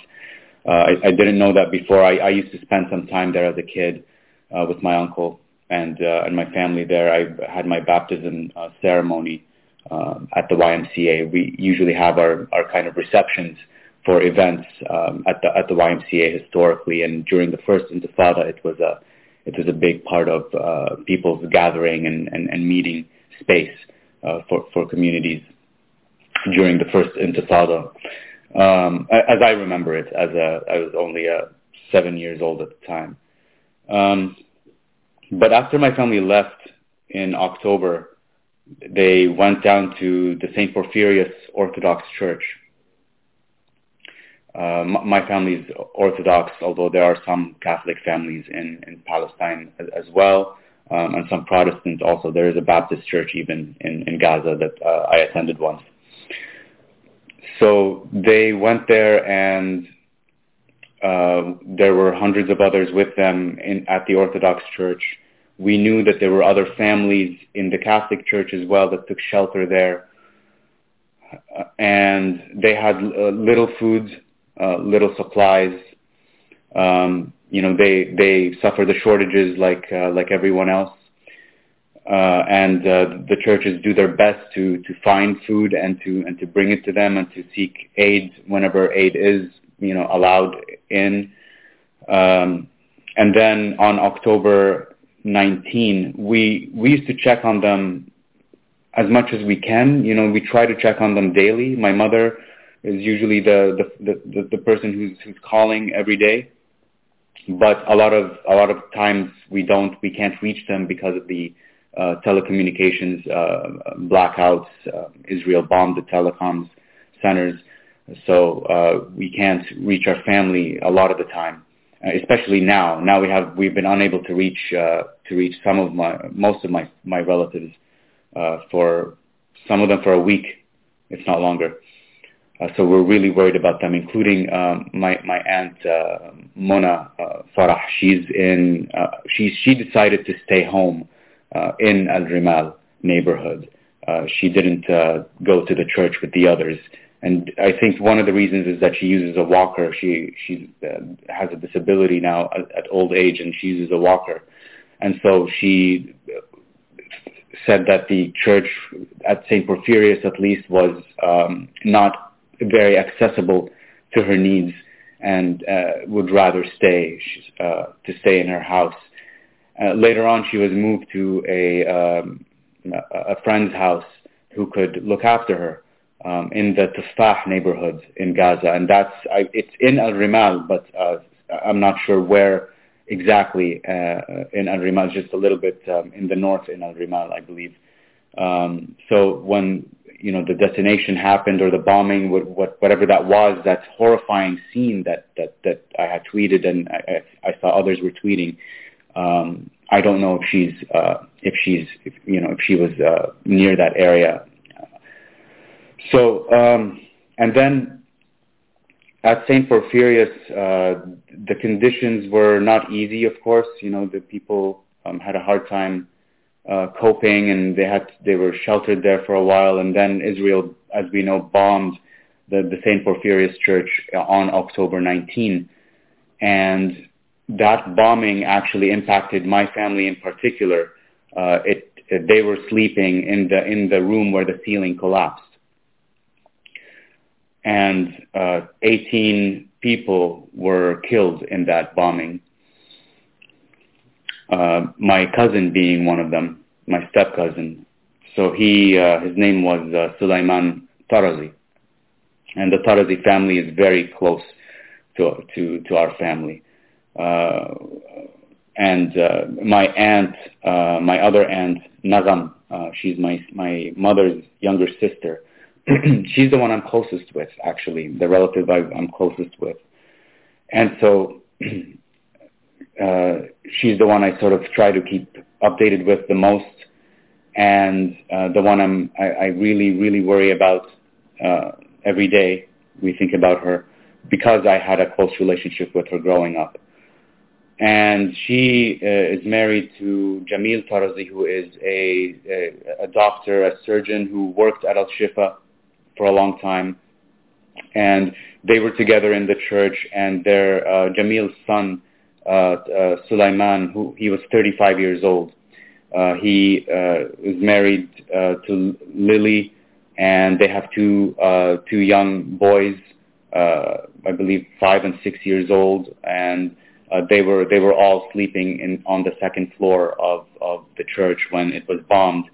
And Sulaiman was pulled from under the rubble. Now, when he was pulled from under the rubble, he was still alive, and he was holding on to one of his sons. And when they pulled his son out of his hands first and then came to pull him out, the floor collapsed from beneath him, from under him, and he fell, and the rocks fell on top of him into the first floor. And that's how he was ultimately lost his life. He was killed. I struggle to imagine what his son may have been going through. I don't know if his son was conscious at the time and whether he saw his father perish like that in that way. And I struggle to think about how his son is going to grow up and feel, and possibly feel a sense of guilt as an adult because of watching his father fall like that, and how he was first pulled from his father's arms. And that could very well happen to him. Hopefully he'll be okay growing up. But I'm also thinking here as a therapist about early childhood trauma and what we know that can do into adulthood. As we know, the vast majority of children are traumatized in Gaza. Adults were traumatized as children. We know that many of Hamas and other resistance organizations and their childhood were childhoods of trauma. We know a lot of them are orphans. A lot of them lost their families in previous Israeli aggressions, and as adults decided to join these organizations. Whether we agree or disagree with whatever tactics organizations employ. Yes. You're in the agonizing situation of so many people of not knowing what is happening to friends and loved ones, dear people, and and sometimes we know their fate and it's awful, and sometimes we don't know their fate and it's just as awful not knowing what they're going through. I want to show you this little video here that you may have seen online. It's been circulating. And this is a person called Fleur Hassan Nahum, who is a British settler in Palestine. And she claims to be the deputy mayor of Jerusalem. Of course, we don't recognize the legitimacy of that authority, but that's what she claims to be. Let's take a look at that little video.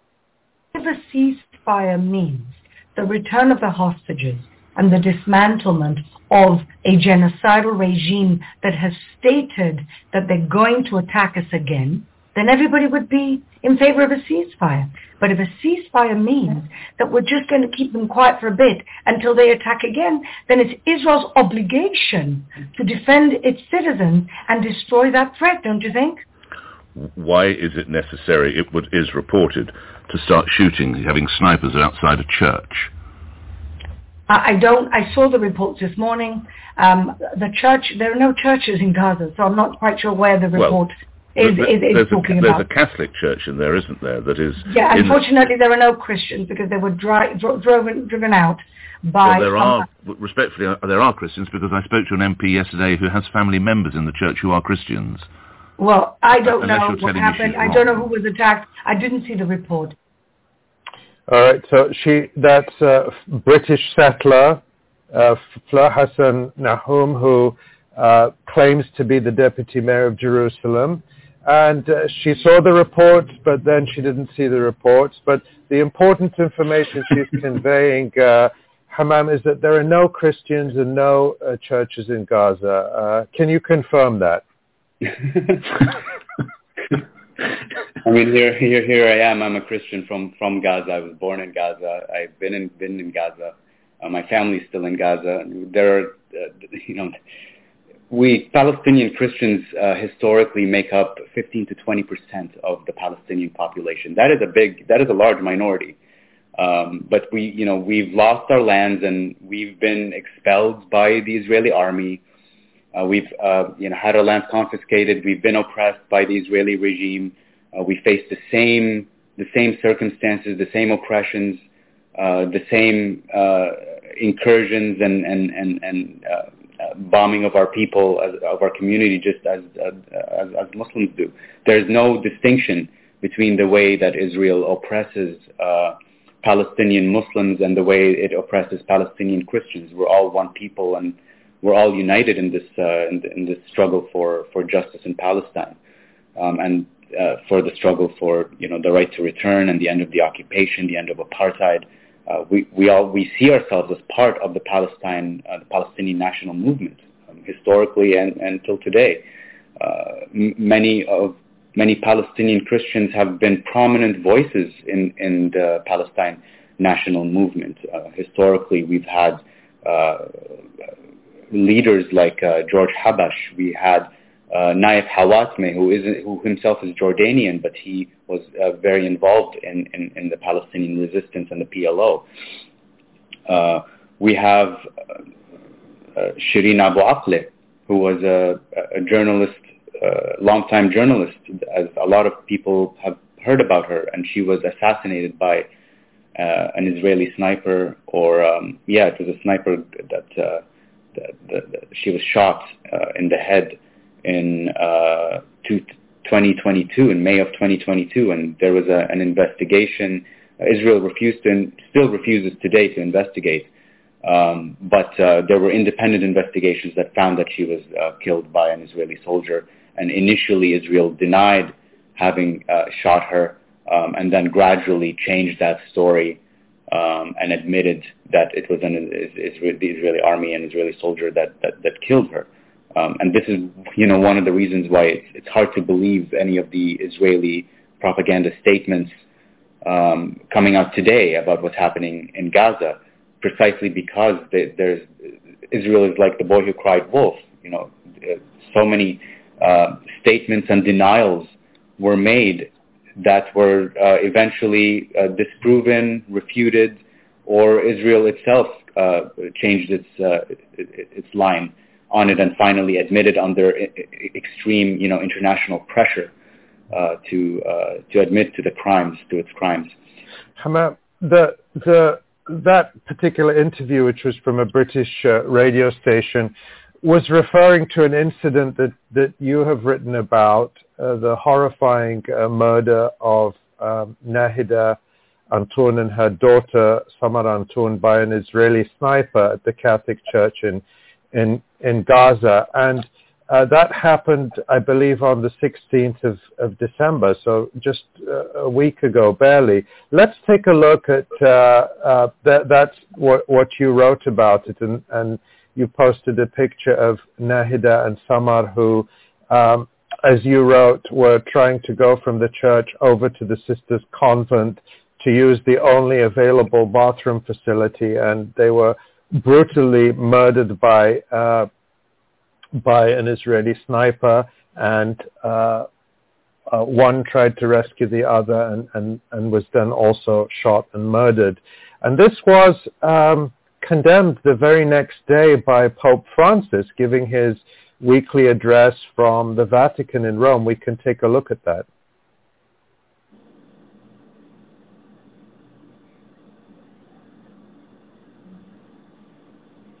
I don't know if we have if the sound is available. In any case, I believe the Pope is speaking in Italian.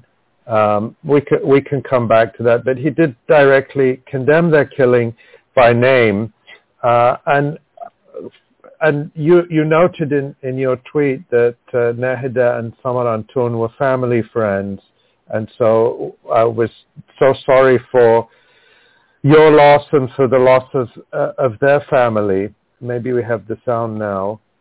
We'll just. Non dimentichiamo i nostri fratelli e sorelle che soffrono per la guerra in Ucraina, in Palestina, in Israele e nelle altre zone del conflitto. L'avvicinarsi del Natale rafforza l'impegno per aprire strade di pace. Continuo a ricevere da casa notizie molto gravi e dolorose. Civili inermi sono oggetto di bombardamenti e spari. E questo è avvenuto persino all'interno del complesso parrocchiale della Santa Famiglia, dove non ci sono terroristi, ma famiglie, bambini, persone malate con disabilità, suore. Una mamma e sua figlia, la signora Narda Khalil Anton e la figlia Samar Qamar Anton, sono state uccise e altre persone ferite dai tiratori scelti mentre andavano in bagno. È stata danneggiata la casa delle suore di Madre Teresa, colpito il loro generatore. Qualcuno dice è il terrorismo, è la guerra. Sì, è la guerra, è il terrorismo. Per questo la scrittura afferma che Dio fa cessare le guerre, rompe gli archi e spezza le lance. Preghiamo il Signore per la pace.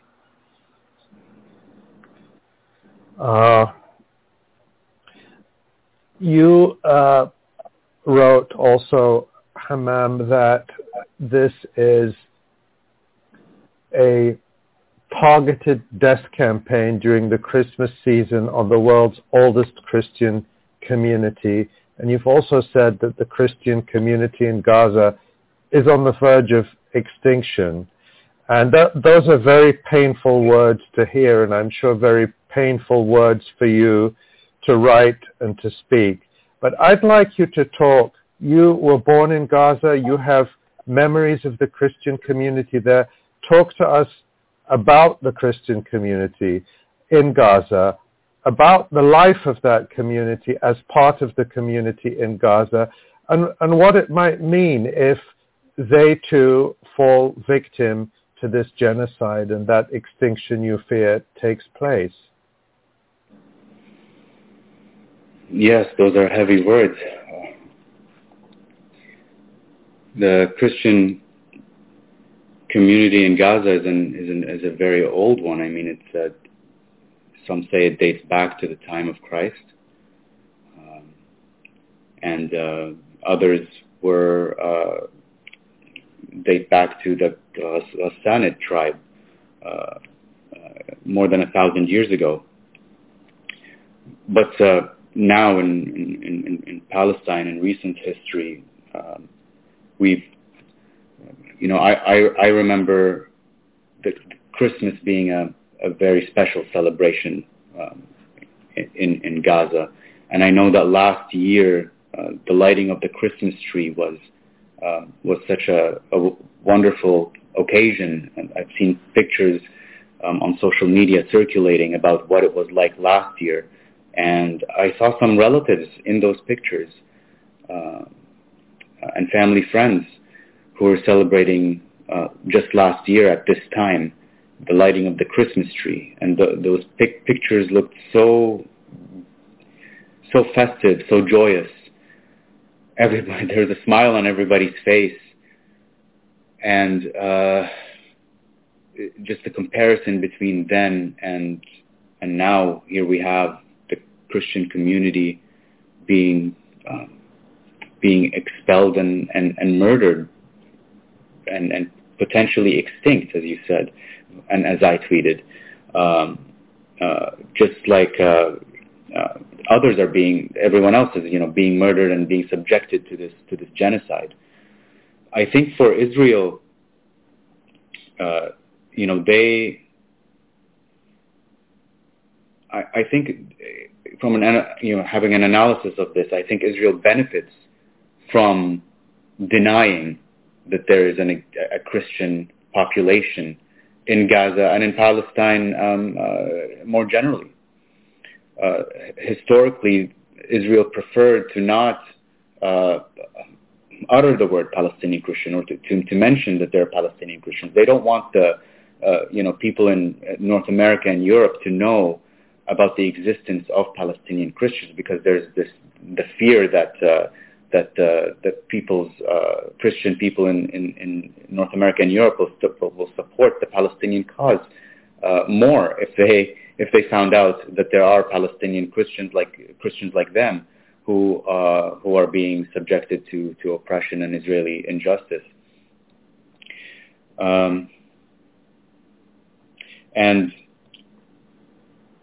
the reason why I've been also coming out so strongly against these attacks on my family is because we also lost my great aunt on November 12th. Her name was Ilham Farah. She's my mother's aunt, and she couldn't stand being sheltered at the church anymore. So she found a ride to take her back to her house. And she's the type that doesn't listen to anyone. You know, other relatives tried to tell her that she should stay in the church for her own safety, but she was quite an independent woman. She used to travel all the time without even telling anyone, and whenever it was possible to travel outside of Gaza, and she would get a permit and go out there on an adventure. So she was quite known for that and quite popular in Gaza. Yes, that's her picture. Thank you. She was quite a character. When she was killed, there was an outpouring of support, and she turned out to be more popular than my immediate family and I even knew here in Canada. But she when she reached her in front of her house, she got out of. Before that, the car that drove her back, the driver refused to keep driving beyond a certain point. He thought, it's too dangerous. I'm not going past this point. You're on your own from here. And she got out of the car, and I imagine her, saying, "To hell with you. I'm gonna just keep going on foot if I have to." She's that kind of woman. So she started walking towards her house, and an Israeli sniper shot her in the leg, below the knee. So she fell, and she called my relatives back at the church with her cell phone, and they told her they're going to do whatever they can to send the Red Cross over and pick her up. But they had to get permission from the Israeli army for the Red Cross to be able to go and get to her. So she was lying on the road in the middle of the neighborhood, and others could see her there. My relatives called the neighbors in the vicinity. The neighbors said that they can see her, but no one can go out and get her because of all the snipers in the area. And there were tanks in the area as well. My great aunt herself was telling my relatives over the phone that there are tanks, I see tanks and I see snipers all over the place taking position. And I know she made a number of calls to relatives. She did get a chance to talk to my mother as well. She talked to, I believe, the priest and told him to pray for her the prayer of death, because it seems that she knew that this was the end for her. And so the Red Cross was denied to be able to go and get her, or there was no response from the Israeli army. I know the Red Cross did try to get permission, but I believe there was no response. And the next morning, I got a call from my mother, and she said that Auntie Ilham passed away, and the Red Cross was prevented. The ambulances were prevented from picking her up and giving her help. I mean, she was shot beneath the knee. Which means that there was a possibility that she could have been saved, potentially. But she was probably, bled out to death. The next morning, the neighbors were able to leave their homes and start to make the trek down south. And as they were leaving, they went to check on her and found her that she was dead. And that's how we found out, the neighbors who told us. A week later, this is a little disturbing, but and I just found this out yesterday. I haven't written about this anywhere as of yet. But a week later, the two of the priests at the church, or two of the priest assistants, went to pick up her body for burial. And this was, I believe, when ceasefire, not ceasefire, I wish, the humanitarian pause or whatever they call them was coming into effect. They went to pick up her body and they found that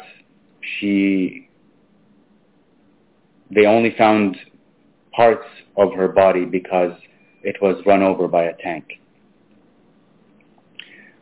We don't know if that tank ran her over while she was alive or after she died. We don't know, and I don't think we'll ever know. But I just heard about this yesterday and was very disturbed. I in fact couldn't even sleep last night from the anxiety and how disturbing this news was, among other things, and obviously having to deal with under so much pressure with all of this going on. Hammam, I'm so sorry. I mean, words, we don't have the words to express all the pain we're feeling and that our families and friends and loved ones in Gaza have been going through. When they tell us, the word that I hear probably most often from our friends and colleagues in Gaza about the situation is indescribable. And that, I think, speaks to the scale of horror beyond anything that human beings were made to cope with, including the having to think about the horrible torture and suffering that Israel put your aunt and so many other people through. I want to ask you, in a way, it's a question that I think I and others hesitate to ask because I think our focus rightly is and should be on people in Gaza, people in Palestine, and in stopping the genocide and using all our effort to raise our voices, to demand a ceasefire, to demand an end of the complicity. And yet, at the same time, we are all going through this as... Sorry, Ali, there's a bit of breakup in the audio. Yeah, I think we are all going through this as individuals and as communities. And you are a therapist, and I'm not asking you for your professional opinion, but how can we, and we also hear from many people who watch this live stream that they feel a comfort in being part of this as a community. How do we cope with this? And what are you seeing in terms of people in your community and in Canada and the experience of so many Palestinians in the diaspora and particularly of Palestinians with family in Gaza is also an enormous level of trauma that, again, I think many of us don't want to focus on that because we don't want to take away the focus from what's happening in Gaza, but at the same time it's real and we all need to be strong and present in order to be able to advocate and to keep speaking. What can you tell us about your own thoughts on that? Sorry, Ali, there was an audio breakup there. Yeah. I don't know if the connection is... Yeah. Well, Hammam, I can try and paraphrase a little bit about what Ali said. Can you hear me okay? Oh, maybe Hammam can't hear. But we're talking about how do we process the secondary trauma, especially for Palestinians in the diaspora and in exile, and for that matter, for all of us who are watching this and reporting on it, and just this constant stream of just terrorizing and unfathomable news. How do we begin to process this kind of trauma?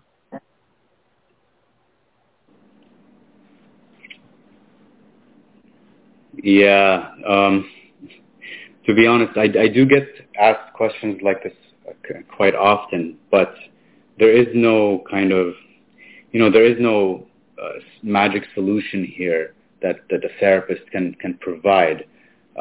What I do is I help individuals understand themselves better so they can understand how to navigate life in a better way. But when it comes to these kind of collective experiences of war and war trauma, I think,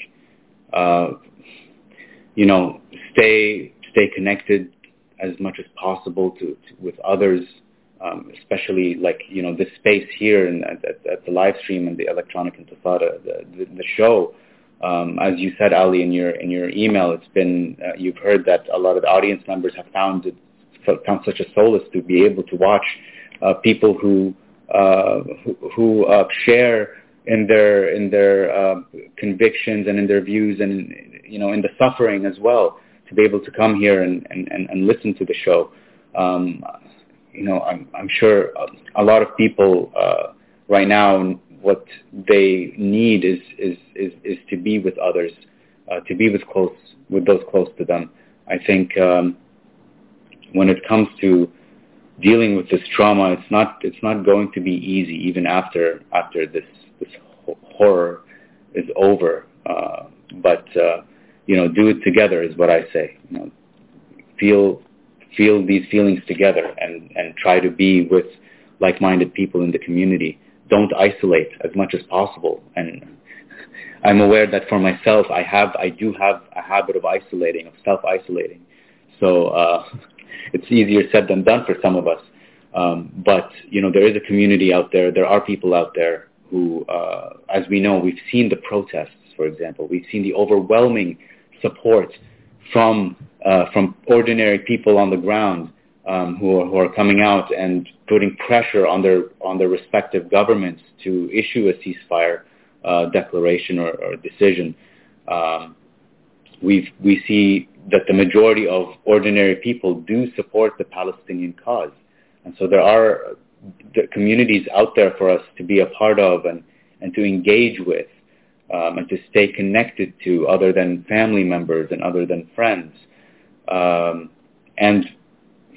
for me in particular, it has been very hard personally, and I felt this sense of alienation, and not just isolation, but the sense of that it's very easy to slip into at this time, because you're experiencing the threat of extinction, of extermination, of non-existence, right? Your very existence is on the line now. It didn't feel like so much like that in the past, in previous aggressions and throughout the occupation, as much as it does today. Since October 7th until now, the feeling has been, there has been a shift in the emotional side of it. I've personally felt like I don't exist anymore, or I'm under the threat of not existing anymore. And not just by Israel, but by people, people who support Israel here in Canada and in the U.S. And the Israel lobby, and all the silencing that happens, and people who've lost their jobs, and people who are under threat of losing their jobs and livelihoods, and possibly arrested for their views. So there is a lot of fear now, and we've seen obviously some of the atrocities that have happened against Palestinian American citizens, like those 3 young men who were shot in the U.S. And that 6-year-old kid who was murdered, and his mother severely injured by that attack in America. So there is a lot of fear in the community. We've seen rampant a rise in Islamophobia, just as we've seen a rise in anti-Semitism. We've also seen a rise in Islamophobia. We've seen a rise in anti-Palestinian racism. And so there is a lot of concern and a lot of fear around that. And with that fear comes the feeling of existential threat, the feeling of, the rest of the world wants me to disappear. I'm not wanted, right? There's a feeling of being unwanted. And that's what I've felt very much so acutely throughout this time. And so it's very important to be able to look out there and remind ourselves and reach out to people that we care about and people who care about us. Because the fact is, the reality is that most people out there do support us and support the Palestinian resistance and the Palestinian cause. Hamam Farah, thank you so much. I just want to underscore how sorry we all are about your family members and your family friends and the entire community in Gaza. And we're all with you, and we really appreciate you, especially talking about not giving into isolation. I think that's a really important point that I think strikes a deep chord with all of us, and I'm sure most of our viewers as well. It's hard, but it's necessary. And just thank you so much for all that you do and for being with us on the live stream today. Thank you, Hamam, and we are sending you and your family and friends in Gaza a lot of love. Indeed. Thank you so much, Hamam. And please keep us posted. Thank you so much, Emily. Yeah. Thanks. Come back on anytime. I am Nora Barrows-Friedman. This is the Electronic Intifada live stream. We're going to switch gears a little bit, and maybe just for a breather, Ali, can you give us an update on some important EI news? Yeah. Well, I mean, it's sort of hard to switch gears. It is, I will be honest. It's like I come into the live stream saying I'm ready, and the emotions do well up. And I don't always like to admit that, but I read a beautiful piece this morning that's on the Electronic Intifada website. And Tamara, if you could pull up the website, I'd just like to show it to people. It's a piece that is by our dear friend Jennifer Bing, who does wonderful work in solidarity with Palestinians as part of the American Friends Service Committee. And Jennifer, if you're watching, we're sending our love out to you. And in particular, Jennifer has been working with Palestinians in Gaza for many years to highlight the situation there. And Jennifer wrote this beautiful piece, Lessons from Rifat, and it's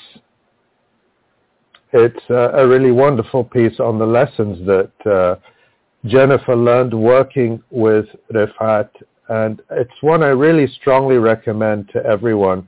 But one lesson that Jennifer says she learned is not to hide your emotions, and sometimes we have to admit that we have them, and I was grateful for that. And it reminded me that Rifat was somebody who was about self-expression, individual expression, but in the context of solidarity and community and a liberation struggle. And I just thought there was so much there that was meaningful to me.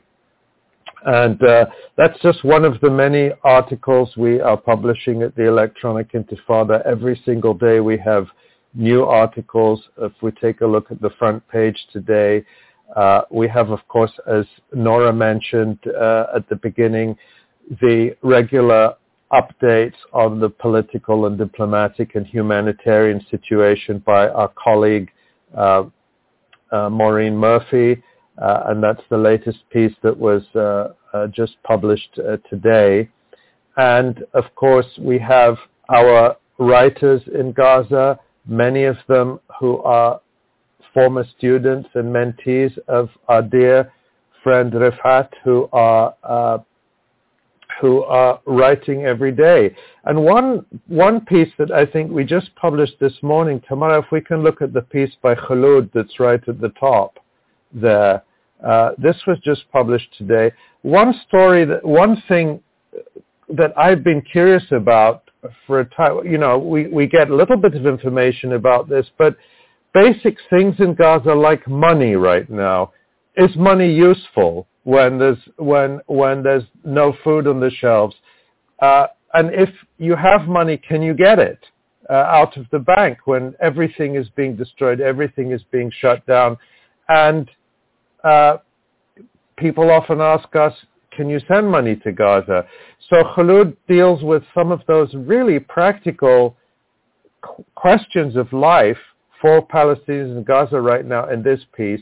And that's just one example of the reportage we're very proud to publish. And so I just, again, wanted to highlight that, especially for new viewers here, that the live stream is only a part of what we do. It is the publication, the Electronic Intifada, the website that you can find, where you can find all this reportage. And we want you to support us by sharing these, reading these articles, sharing them, sending them to families and friends. If you click on that Get Updates button in the top left corner of the screen, sign up for our mailing list. You'll get one email a day with all our headlines and links to our articles. That makes it very easy. That's a very popular way for people to get all our news. And it's a way for us to tell you about the live streams. And if you can make a donation to support our work. We are an independent publication, and everything we do is supported by our readers. That's why we can bring you this uncensored. We don't have to worry about, what are the corporate bosses going to say if we talk about Palestine. We don't get WhatsApp messages from top UN officials like Craig Mukaiber did, telling us to be quiet. Now, I want to say that everything we do is free for everyone in the world to read and share, and that's the way it's always going to be. But if you can make a donation to support our work, please do. The reason we're talking about this now is because it is in the month of December that we raise most of the resources for the whole year, and especially now when we are doing so much more work, your support is needed. I want to say this, though. If making a donation to us is going to cause you any kind of hardship or cause you to go without something you need, don't. We only want you to support us if you can. Now, if you can afford to support us, please do. And maybe if you can afford it, give a little extra on behalf of those who can't, because that's how we do this. This is a common effort. We're all in this together.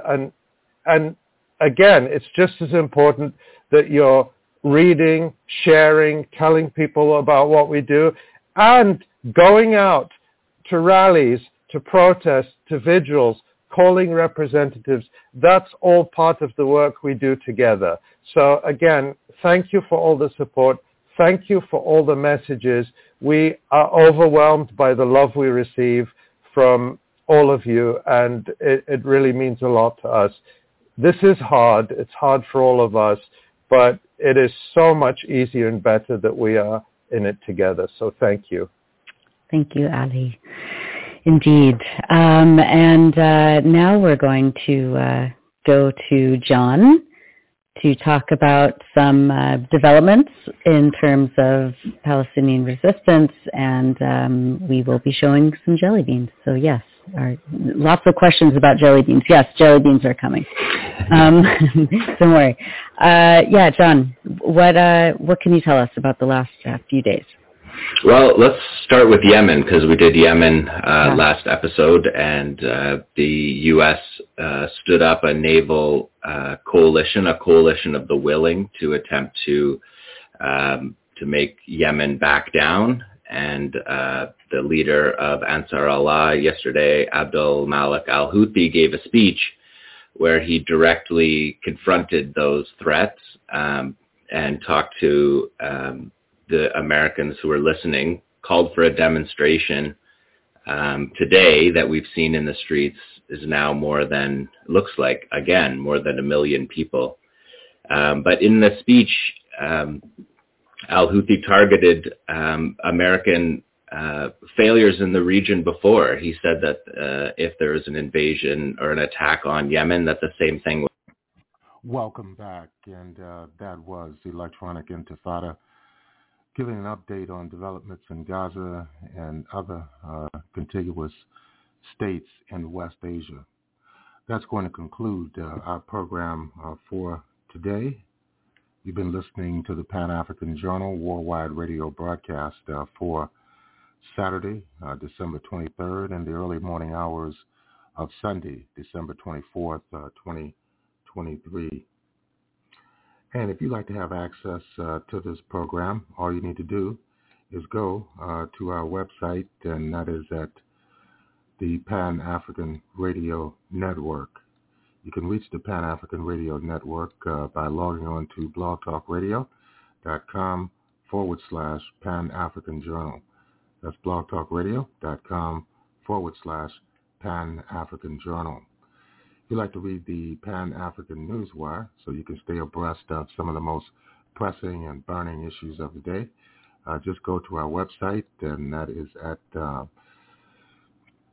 panafricannews.blogspot.com. That's panafricannews.blogspot.com.